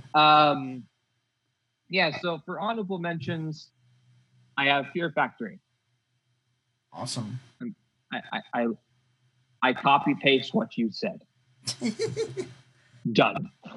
Megadeth. just a unique, different take on thrash metal. It's more technical, less Slayer kind of thrash, and more different. You know, it's a very unique style of thrash metal that they play, and I like that. Also, Dave Mustaine's voice, very, very cool, unique. It's almost more spoken wordy than a sing, so that's neat. Death, Chuck Schuldiner. Love you, Chuck. End of story. He's a genius. Pantera. I mean, quite possibly the most talented metal band assembled. Like, I mean, rhythmic section, you have Rex Brown and Vinnie Paul, and then you have Phil on, who is a really cool, fun man, especially Perfect when you watch front man. When you watch those old shows, he's super into it. And Dimebag, just guitar wizard. That's end of story. And may the Abbott brothers rest in peace. Veo is a local band, and I really like what they do. They take hard rock alt metal sound and they give it a prog metal twist and flourish, and it's the coolest sound I have heard from a newer metal band in a long time. Recently, they just released their album Retruvian. I highly recommend people check it out. Very check it good. out. If you like Tool, you will like this band. Yes. Period. Testament. I recently got into these guys, and I think although I like their newer material, Agreed, a little better than what people would consider the classic. I mean, it's just such a cool style of thrash. I mean, they can do the thrash style like Slayer. They can do they can also like chug and grind it out as well. Do something like mid tempo. And Chuck Billy is one of my favorite metal vocalists. Chuck Billy. Yeah, super awesome. He and Tom Araya are like the coolest thrash metal frontmen ever. Basically, yeah. I mean, when you're nice enough to go over to the guitarist of Lamb of God and play Candyland with their daughter, that speaks something about your personality. Love you, Chuck Billy. And in this moment, this is a band that my cousin Jay, that's his name, he introduced me to this band, and they're super cool because not only are they a super unique, again, I love my unique blends. I love this. They take elements of alt metal, metalcore, industrial metal, and even like have recently started using gothic metal and rock into their sound. But the lead singer, Maria Brink, she is such a good vocalist, and she's so good. And she can scream and get snarly when she wants to, but when she sings, it is beautiful. And so like she utilizes both aspects of that vocal style, of her vocal styles, and easily makes this band one of the most unique bands out there. And they're kind of, I don't know, I'd say they're kind of in the same-ish range as Gojira in terms where like these guys or this band is going to be like, you know, the next generation of bands that people are going to look up to, you know what I mean? So they're already people looking up to them too, which is cool. Yes, precisely. And Maria Brink's story just is has been a real source of inspiration to me. I won't go into it, but it like her ability, what she's gone through and like what she has done to kind of fight through it and to be a positive influence on thousands, if not millions of people is nothing but inspiring. So in this moment, there you go. Awesome. Is that all? Yeah, that is all. All right. Seven bands. I'll go through mine. There's quite a bit. I'm going to be pretty short because there's a lot of bands I want to say. So first of all, I had the number 11, Death. Again, Chuck Schuldiner. End of story. Yes. Rest in peace, Chuck. We love you. Rest in peace, Chucky.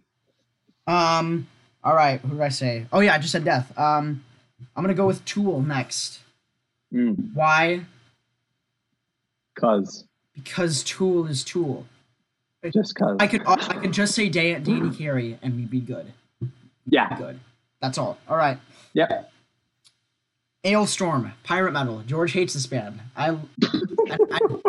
I love them for the reasons that he hates them because they sing about pirate things. Absolutely.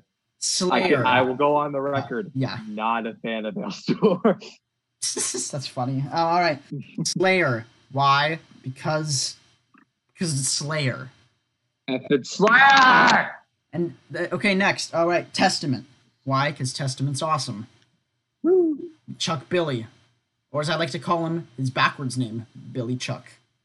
Oh yes, this is Chuck. a very, very clever bit here. Love it. Up next, Anthrax. Who doesn't love Scott Ian? Yeah. Who? Nobody, because Scott Ian's cool. All right. Pretty dope. Powerwolf, because they look cool and they sing about wolves. Woo! Things. Woo! All right. Log, also known as Lamb of God. Yay! Because what we talked about it with George talked about it. I have nothing else to say. Red Fang from Portland. Awesome. If there was such thing as stoner speed thrash, then that would be Red Fang. I don't know. That's what it sounds like. I know what you mean because I've been listening to their album Murder the Mountains. Great album. Check it out. That record, I listened to it and I'm like, okay, so there's they got some elements of like Black Sabbath, but then they also like go full blown like doom and sludge metal, and then sometimes they go borderline thrash and speed. Yeah, it's pretty nuts. Thrash. That's what I would call them. What? I would call them. That's why I call them stoner thrash. Oh yeah, absolutely. Perfect. Yeah, Red Fang.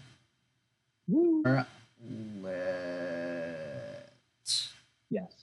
I could go on and on for years on more and more bands that get honorable mentions. Yeah, but you gotta be kidding me. I had a band on the tip of my tongue that I was gonna end it with. Oh yeah. This is really bothering me. I hate this. Oh, what is happening to me? All right.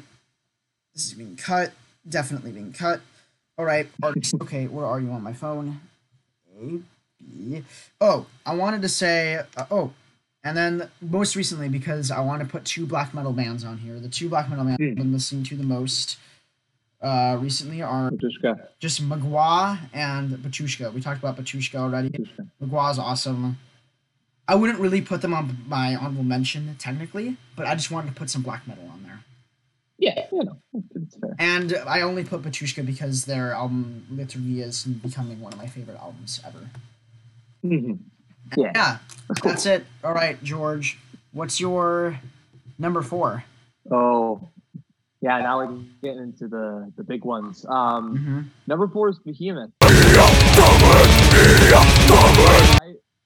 My first album by Behemoth was I got a record. I got Alchemist, and it was pretty good. Like I was like, man, blow your trumpets, Gabriel's. It's got that like it's got a sludgy, lot of groovy riff, variety, and then it explodes with speed. Fervor Divinis Fervor Divinis just rips and tears you apart. but it also almost has like a serpentine groove to it, but with the way that Nergal places his vocals in juxtaposition to the guitars and the drums. Yeah. Um, Do this thing with his and voice where he then, sounds like he's dying. And it's really weird and cool. Oh yeah, Like, like a God equals dog. Yeah. I love that.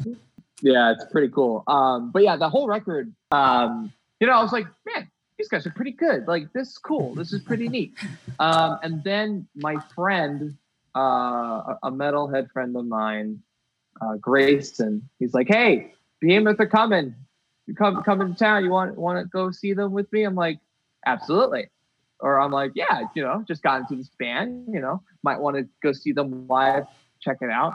And I purchased their, I did an online purchase of their most recent record that they were touring for, Loved You at Your Darkest, and that had some more good stuff. It was not as good as Faithless, but like, that's my favorite record. But it was still pretty darn good. Like, Barks of Bell. Barks of Bell's cool. God Equals Dogs, awesome. Wolves of Siberia is a pretty cool song. We Are the Next 1,000 Years.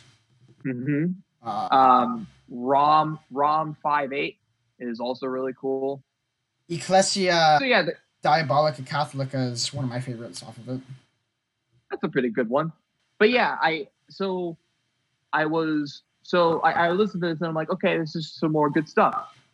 But when I saw them live at that show that I mentioned briefly earlier in this episode, fantastic. It was eye-opening because I think I don't know why. Whenever I reminisce about things, like I get a lot of chills because I don't know that they put on such a cool show because they started with the over the PA system or whatever they played the intro.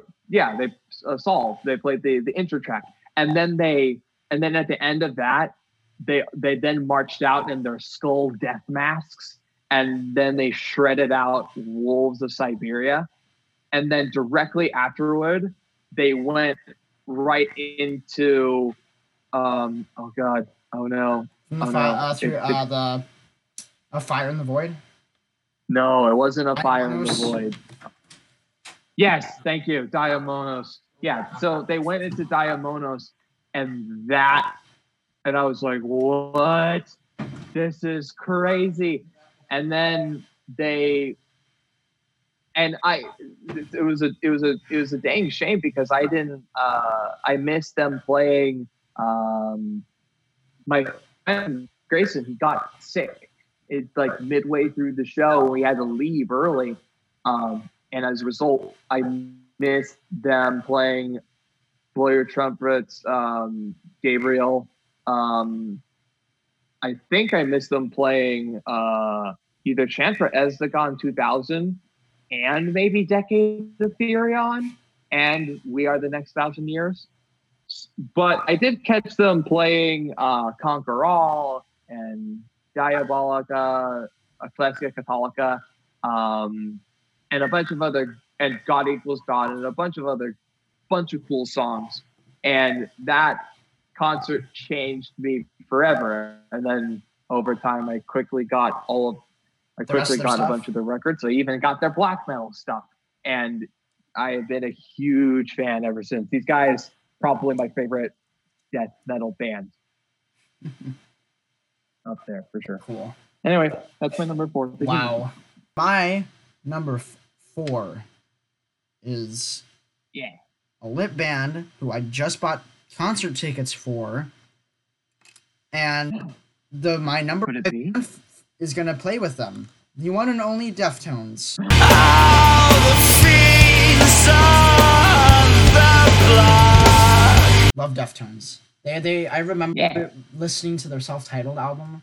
I listened to it like 6 times, and I was like, really confused. I didn't know if I liked it or if I hated it. It was really weird. And then I know what you mean. I put them aside for a while, and then my uncle, when he gave me the drive with all the punk stuff, he had Deftones on there, and I listened to Gore, I think, at the same time as I listened to Self-Titled, and I was like, "What is this? These guys are." And then I listened to White Pony, and I was like, "Oh, now I see what's up." And then I listened to like Diamond Eyes, and then Adrenaline. I don't know what order, but then I fell in love with the band. I got the albums that he didn't send me, and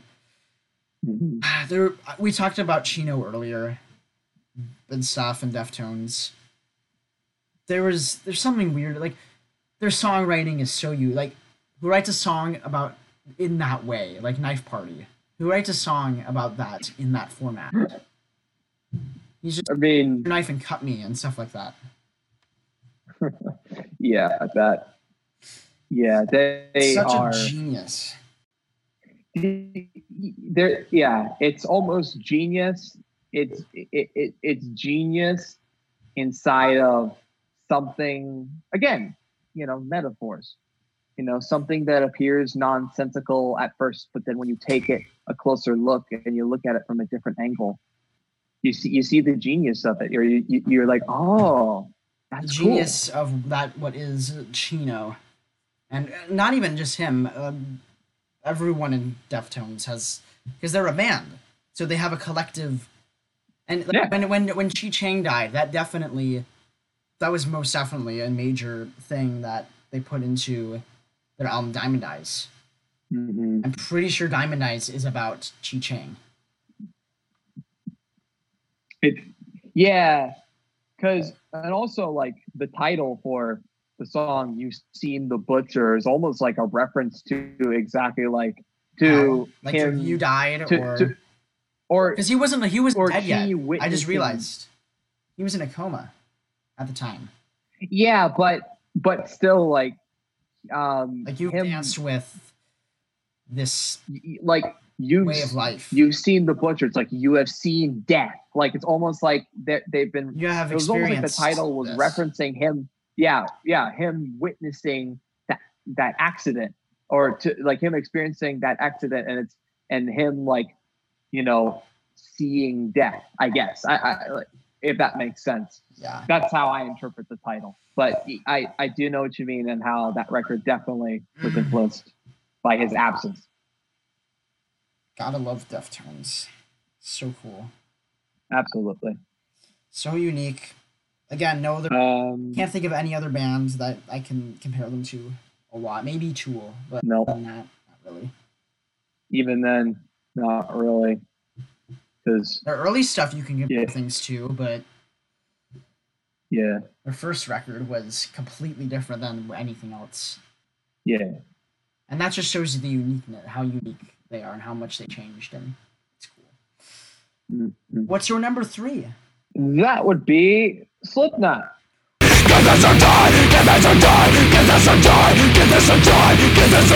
Whoa! I know that band. Yeah, that band of 9 crazy dudes from Iowa. What? Whoa! The time of the 9 has begun. Where you will suffer as one. It's Geometria, the Killing Name, for all of you that don't know. It's a good song. Opener to their All Hope Is Gone album. Indeed. Yeah. So I'm going to try to keep this brief. So Slipknot, I would not have gotten into Behemoth, Lamb of God, Kitty, Sodom, Nile, any aggressive, more extreme metal-oriented band if it weren't for Slipknot. I mentioned earlier that I didn't like their self-titled upon first listen because I had never experienced anything that aggressive before. Yeah, it's so in your face and chaotic, and it was very mind-blowing. And then the next time I listened to it, I was like, oh, starting to get this. Like, oh, this is cool. And I've been a fan ever since. I first started with Slipknot, Self-Titled, and Iowa, and then I jumped all the way to Great Chapter. I bought a copy of Point Five Great Chapter on CD, and that CD was also cool. I was like, oh yeah, this is pretty their neat. albums are really good. They're awesome. Yeah, then I eventually picked up Volume 3, Subliminal Verses, and All Hope Is Gone. And then, already a full-fledged fan, I eagerly awaited We Are Not Your Kind. And when it arrived, I was not disappointed. Probably the most fun album listening experience I've had on a recent record. That, and I think, like, as a whole, and also Fear Inoculum. Like, there's just something about it where I'm like, it felt like I was slipping into a pair of slippers. I was like, oh, this is so comfortable. I get that. It feels so right, Anyway, so Slipknot, number 3. My number 3 is the only band on this list I've actually seen live. I've seen them live twice. Breaking Benjamin.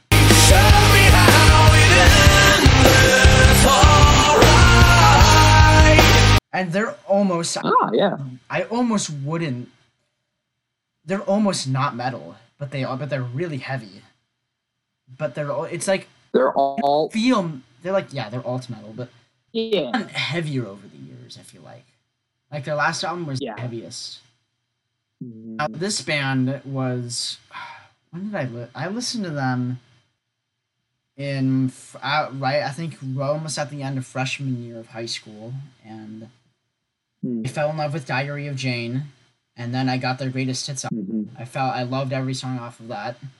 Then I got Phobia and Dear Agony, and I was like, these guys are awesome. I got my mom into them, and then when we went to see them with Five Finger Death Punch, that blew me away. They had such a cool performance, and they really got the crowd into it. Like, if he would just hold up the mic and the whole crowd would just in unison know what to say, and I was like, this is cool. And then I think the reason when I really realized this is super cool. When I truly realized how much I loved them was when we saw them basically opening for Korn. It was co-headline, but they were basically a cool opener. And there was something about that performance that, even though they weren't headlining like when they were before, it was so good that I just started and think, and I realized how much that this band meant to me, and how they make me feel a certain way. They make me want to jump up and down. They make me want to they get their music gets stuck in my head more than maybe almost any other band. I mean, you saw them with me, and they were just magical. So fun. Absolutely, and it was especially. It's weird because I remember listening to Breaking Benjamin's Phobia, and I liked 2 songs, and that was it. And yet, when I saw them with you after listening, after you playing some songs by them for me in our pre-listening party, if you will, I totally got what they were doing. I'm like, yeah, it's a lot of heavy stuff in here. And then that was a fun show. And they played songs they didn't play when I saw them before, and that was cool. Oh, that's always nice. That was such a cool opening. They had like that drum thing, and then the Diary of Jane, and the whole crowd was like, yeah. Oh, we all know this song. Some people who were like, oh, this is Breaking Benjamin? Huh. Yeah. It's like that's a song that's a classic. That's a hard rock classic for the 2000s. And then they ended it with I Will Not Bow and So Cold, and it was They were having fun on stage, and you could tell that. And that Oh, You have fun on stage, and and that shows what how everyone else is feeling. right. So yeah, number 3 is Breaking Benjamin. What's your number 2? The one and only Slayer.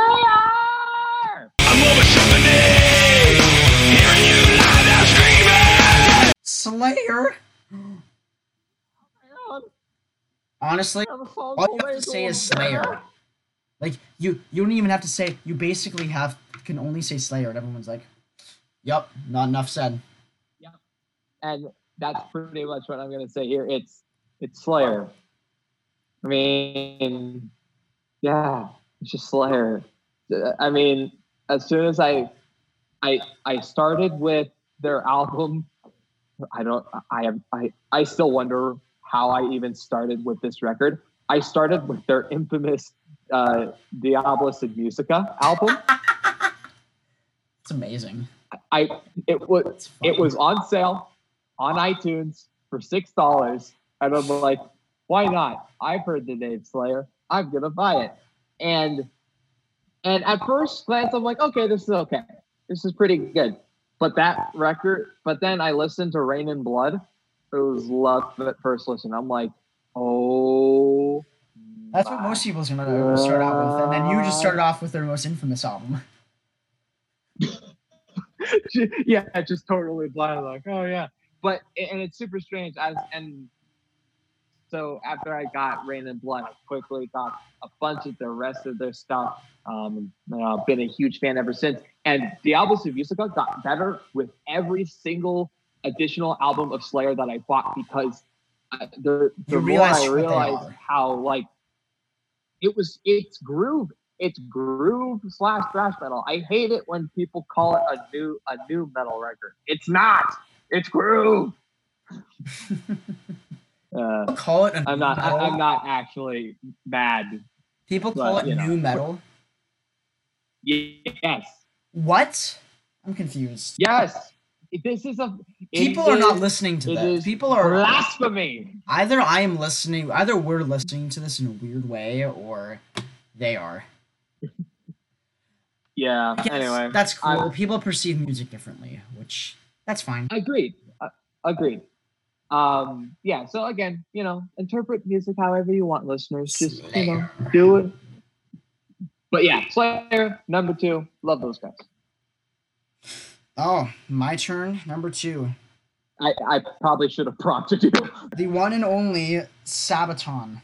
They are the Palestine elite, born to compete, never retreat. This band probably stands out the most on this list, because I've never been one for power metal, and then I think my love for history and World War II and just wars in general piqued my interest in this band, and I listened to The Last Stand, and I was blown away, and then I listened to all their other albums, and I was just like, whoa. And they're just they get stuck on my head all the time. They are my go-to band when I'm doing the dishes. You have no idea how many times my parents have told me to shut up while I'm trying to sing Sabaton while doing the dishes. It's crazy.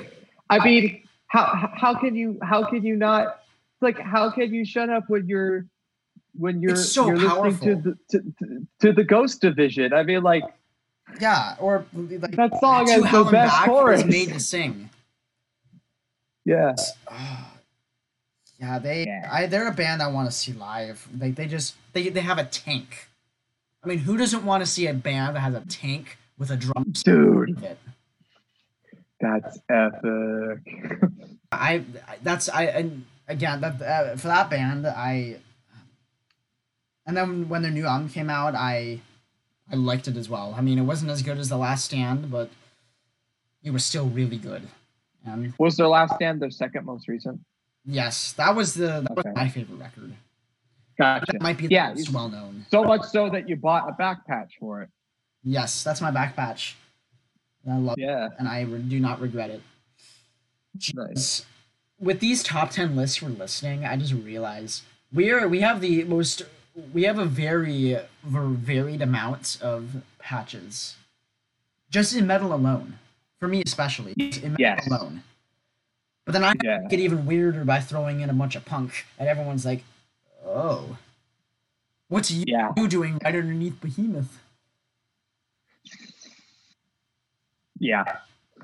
You know, yeah, no, I like, and I think we might get into this in a later segment, but you know, you and I, we kind of come from different kind of backgrounds and like where we started ish, because you grew up on punk and I grew up more on I technically like grew standard up. rock, I guess. I don't I know. wouldn't say I grew up on punk. I technically found punk the same Okay. time I found metal. Okay. I feel Sorry. like if I hadn't found My them at bad. the same time, I would only like one of them because I would be so used to something. Because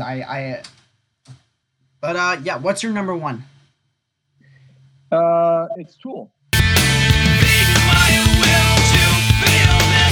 Ah, with the Tool is my number one, and it's only because this was a band that the first time I listened to them, it totally changed the way that I viewed music. It was, you know, first album I listened to was Undertow. This was still back when their album wasn't on iTunes and streaming services. Thankfully, it is now for everybody to enjoy and stream and listen to. But you know, but like a year ago, a couple of years ago, like you could only get them on CDs, yeah. right? And it wasn't until right before Fear Inoculum came out that they put all their stuff on, and then like a month later they put Fear Inoculum out. Correct. And so when my aunt had a copy of Undertow and it was a Tool record, I was so excited because she vaguely mentioned them to me when I was like, you know, in like on vacations or when we were hanging out at family things or whatever. But that was back when like I was still kind of getting into music, and I was still like starting to like Alice in Chains and Nirvana and Metallica and all that. But yeah, when I first listened to Undertow, very life-changing experience. Anemia took a little to getting used to, but that record's also great. Lateralis is a beautiful masterpiece. I remember I bought that at the same time as I bought my Slipknot 0.5 Great Chapter CD. And that was and the title track is, I'm gonna go out on a limb and say that might be the greatest song ever written. Period. Lateralis. That's just me. The title track Lateralis is so brilliant and moving to me that I was like, wow, this is so cool. And you know, Fear Inoculum, yeah, masterpiece. Fear Inoculum's great. All their songs. 10,000 Days is great. All that stuff's great. And so I remember when I saw them live, it was a super cool experience because I saw them with you, with my aunt, and with my dad. And no other band super can compare. Yeah, and I think one could say that they're easily, in my opinion, like one of the greatest metal bands of all time, and have definitely put prog metal on the map as like a genre. Because I think prior to that, what you had Rush, which was prog rock. You know, they really put prog metal, I think, on the map of what people like, and they served as a good introduction point. But yeah, cool. Number one band. All right, me. Greatest band in the world is Slipknot. And I'm not gonna say much because we basically talked about reasons you like them are the reasons that I love them. Except, they're a band that whenever I would, and this still happens, whenever I'm angry, I found that listening to Iowa, but specifically first 5 songs, would really make me unangry. Or maybe not angry, like a tool to use to get rid of an anger or Mhm. an emotion, because it's the album was first of all recorded under circumstances where they were all pretty. They hated a lot of things, like a bunch of people, and they definitely hated each other. They hated themselves. So much so that I'm pretty sure that was Yep. during that recording that Corey Taylor tried to kill himself. If I remember. I remember during it, one of the screams, It was. I think or it was afterwards. I but- wouldn't be surprised if that was the thing. I know the he was going to jump off infamous at some tale point. of him. It was volume 3. It was volume 3 where his alcoholism was really bad to the point where he nearly jumped off But then someone like a ledge. did. His friend, I believe. But I remember he said during the iOS recording sessions, he at some point he took like a bottle and smashed it against himself and Mm-hmm. while screaming, and so what you hear is his actual voice, and is actual like him in pain because he needed it to, because he felt like he needed it to be more Yeah. real. And this was also with this was done with the producer, who he was a genius, but he was a very, very harsh producer. Ross Self-titled Robinson. album, he would throw pots at them until they got it right. Yeah. And the intro Yeah, that to the guy. album, he accidentally recorded because they had done their album, and Sid Wilson's his grandfather or father, someone in his family, was dying, and he said, "Okay, I'm gonna finish this album quickly, and then I'll go and visit him before he dies." And then he found out he died. He comes into the room, and he just screams and inhuman noises. And the producer happened to be there, clicks play, or clicks the record button. That's the intro to Iowa. 515. Yeah. But if you look at the way they've grown, they've grown a lot. They've changed a lot. Yeah. And they've gotten I mean, well, some lineup changes have happened, but they're still Mhm. just as heavy as they were from the beginning. yeah, I mean, I definitely think that they settled into a better headspace following after Volume 3 because But even You then, know, All Hope the Is Gone major- sessions were the not. majority. Oh no! I mean, it was only until Great Chapter where they actually started feeling like pretty They hadn't felt like that pretty since. positive about They their hadn't felt- recording sessions. They felt that they hadn't worked together in that well together since self-titled. Yeah, self-titled is like universally across the board their favorite recording experience. And to be honest, it's like you can feel it. You know, if there's, I mean, as aggressive as that record is, But you can definitely hear it in like the little hidden tracks, the bonus things. There's a lot of positive energy going on. Anyway, great band, legends. That's the number one. I could go on for hours, so we could even do a full episode where we just talk about Slipknot. yep. Pretty much. We've done that. We've had conversations with nothing but Slipknot. But yeah, that's our yeah. That's our yeah. Yeah. Insert yeah right now. Yeah! Yeah. The insert freaking SZA from Leftover Crack going yeah. Very good. Very He's not good. even saying yeah. He's like yeah. Yeah. But Yeah. that's our. Well, we hope you enjoy the podcast. Mhm. Again, you can listen to us on iTunes, Spotify, YouTube. And make sure to also go follow us on all of our social medias, and please share this with friends, Friends, with any friends, family. Spread the word. Spread the gospel of or- what is just a couple metalheads. Exactly. And the gospel of just a couple of metalheads is just a couple of metalheads talking about metal. Wow. You might love. So mind blowing. All right. Well, that's a wrap. Anyway, Yes. that is a wrap. See, We're just a couple y'all. metalheads. We don't have an outro. we may. Say something else, George, and then I'll stop this. Yeah. Okay. Keep rocking. Metal horns out. Listen to metal.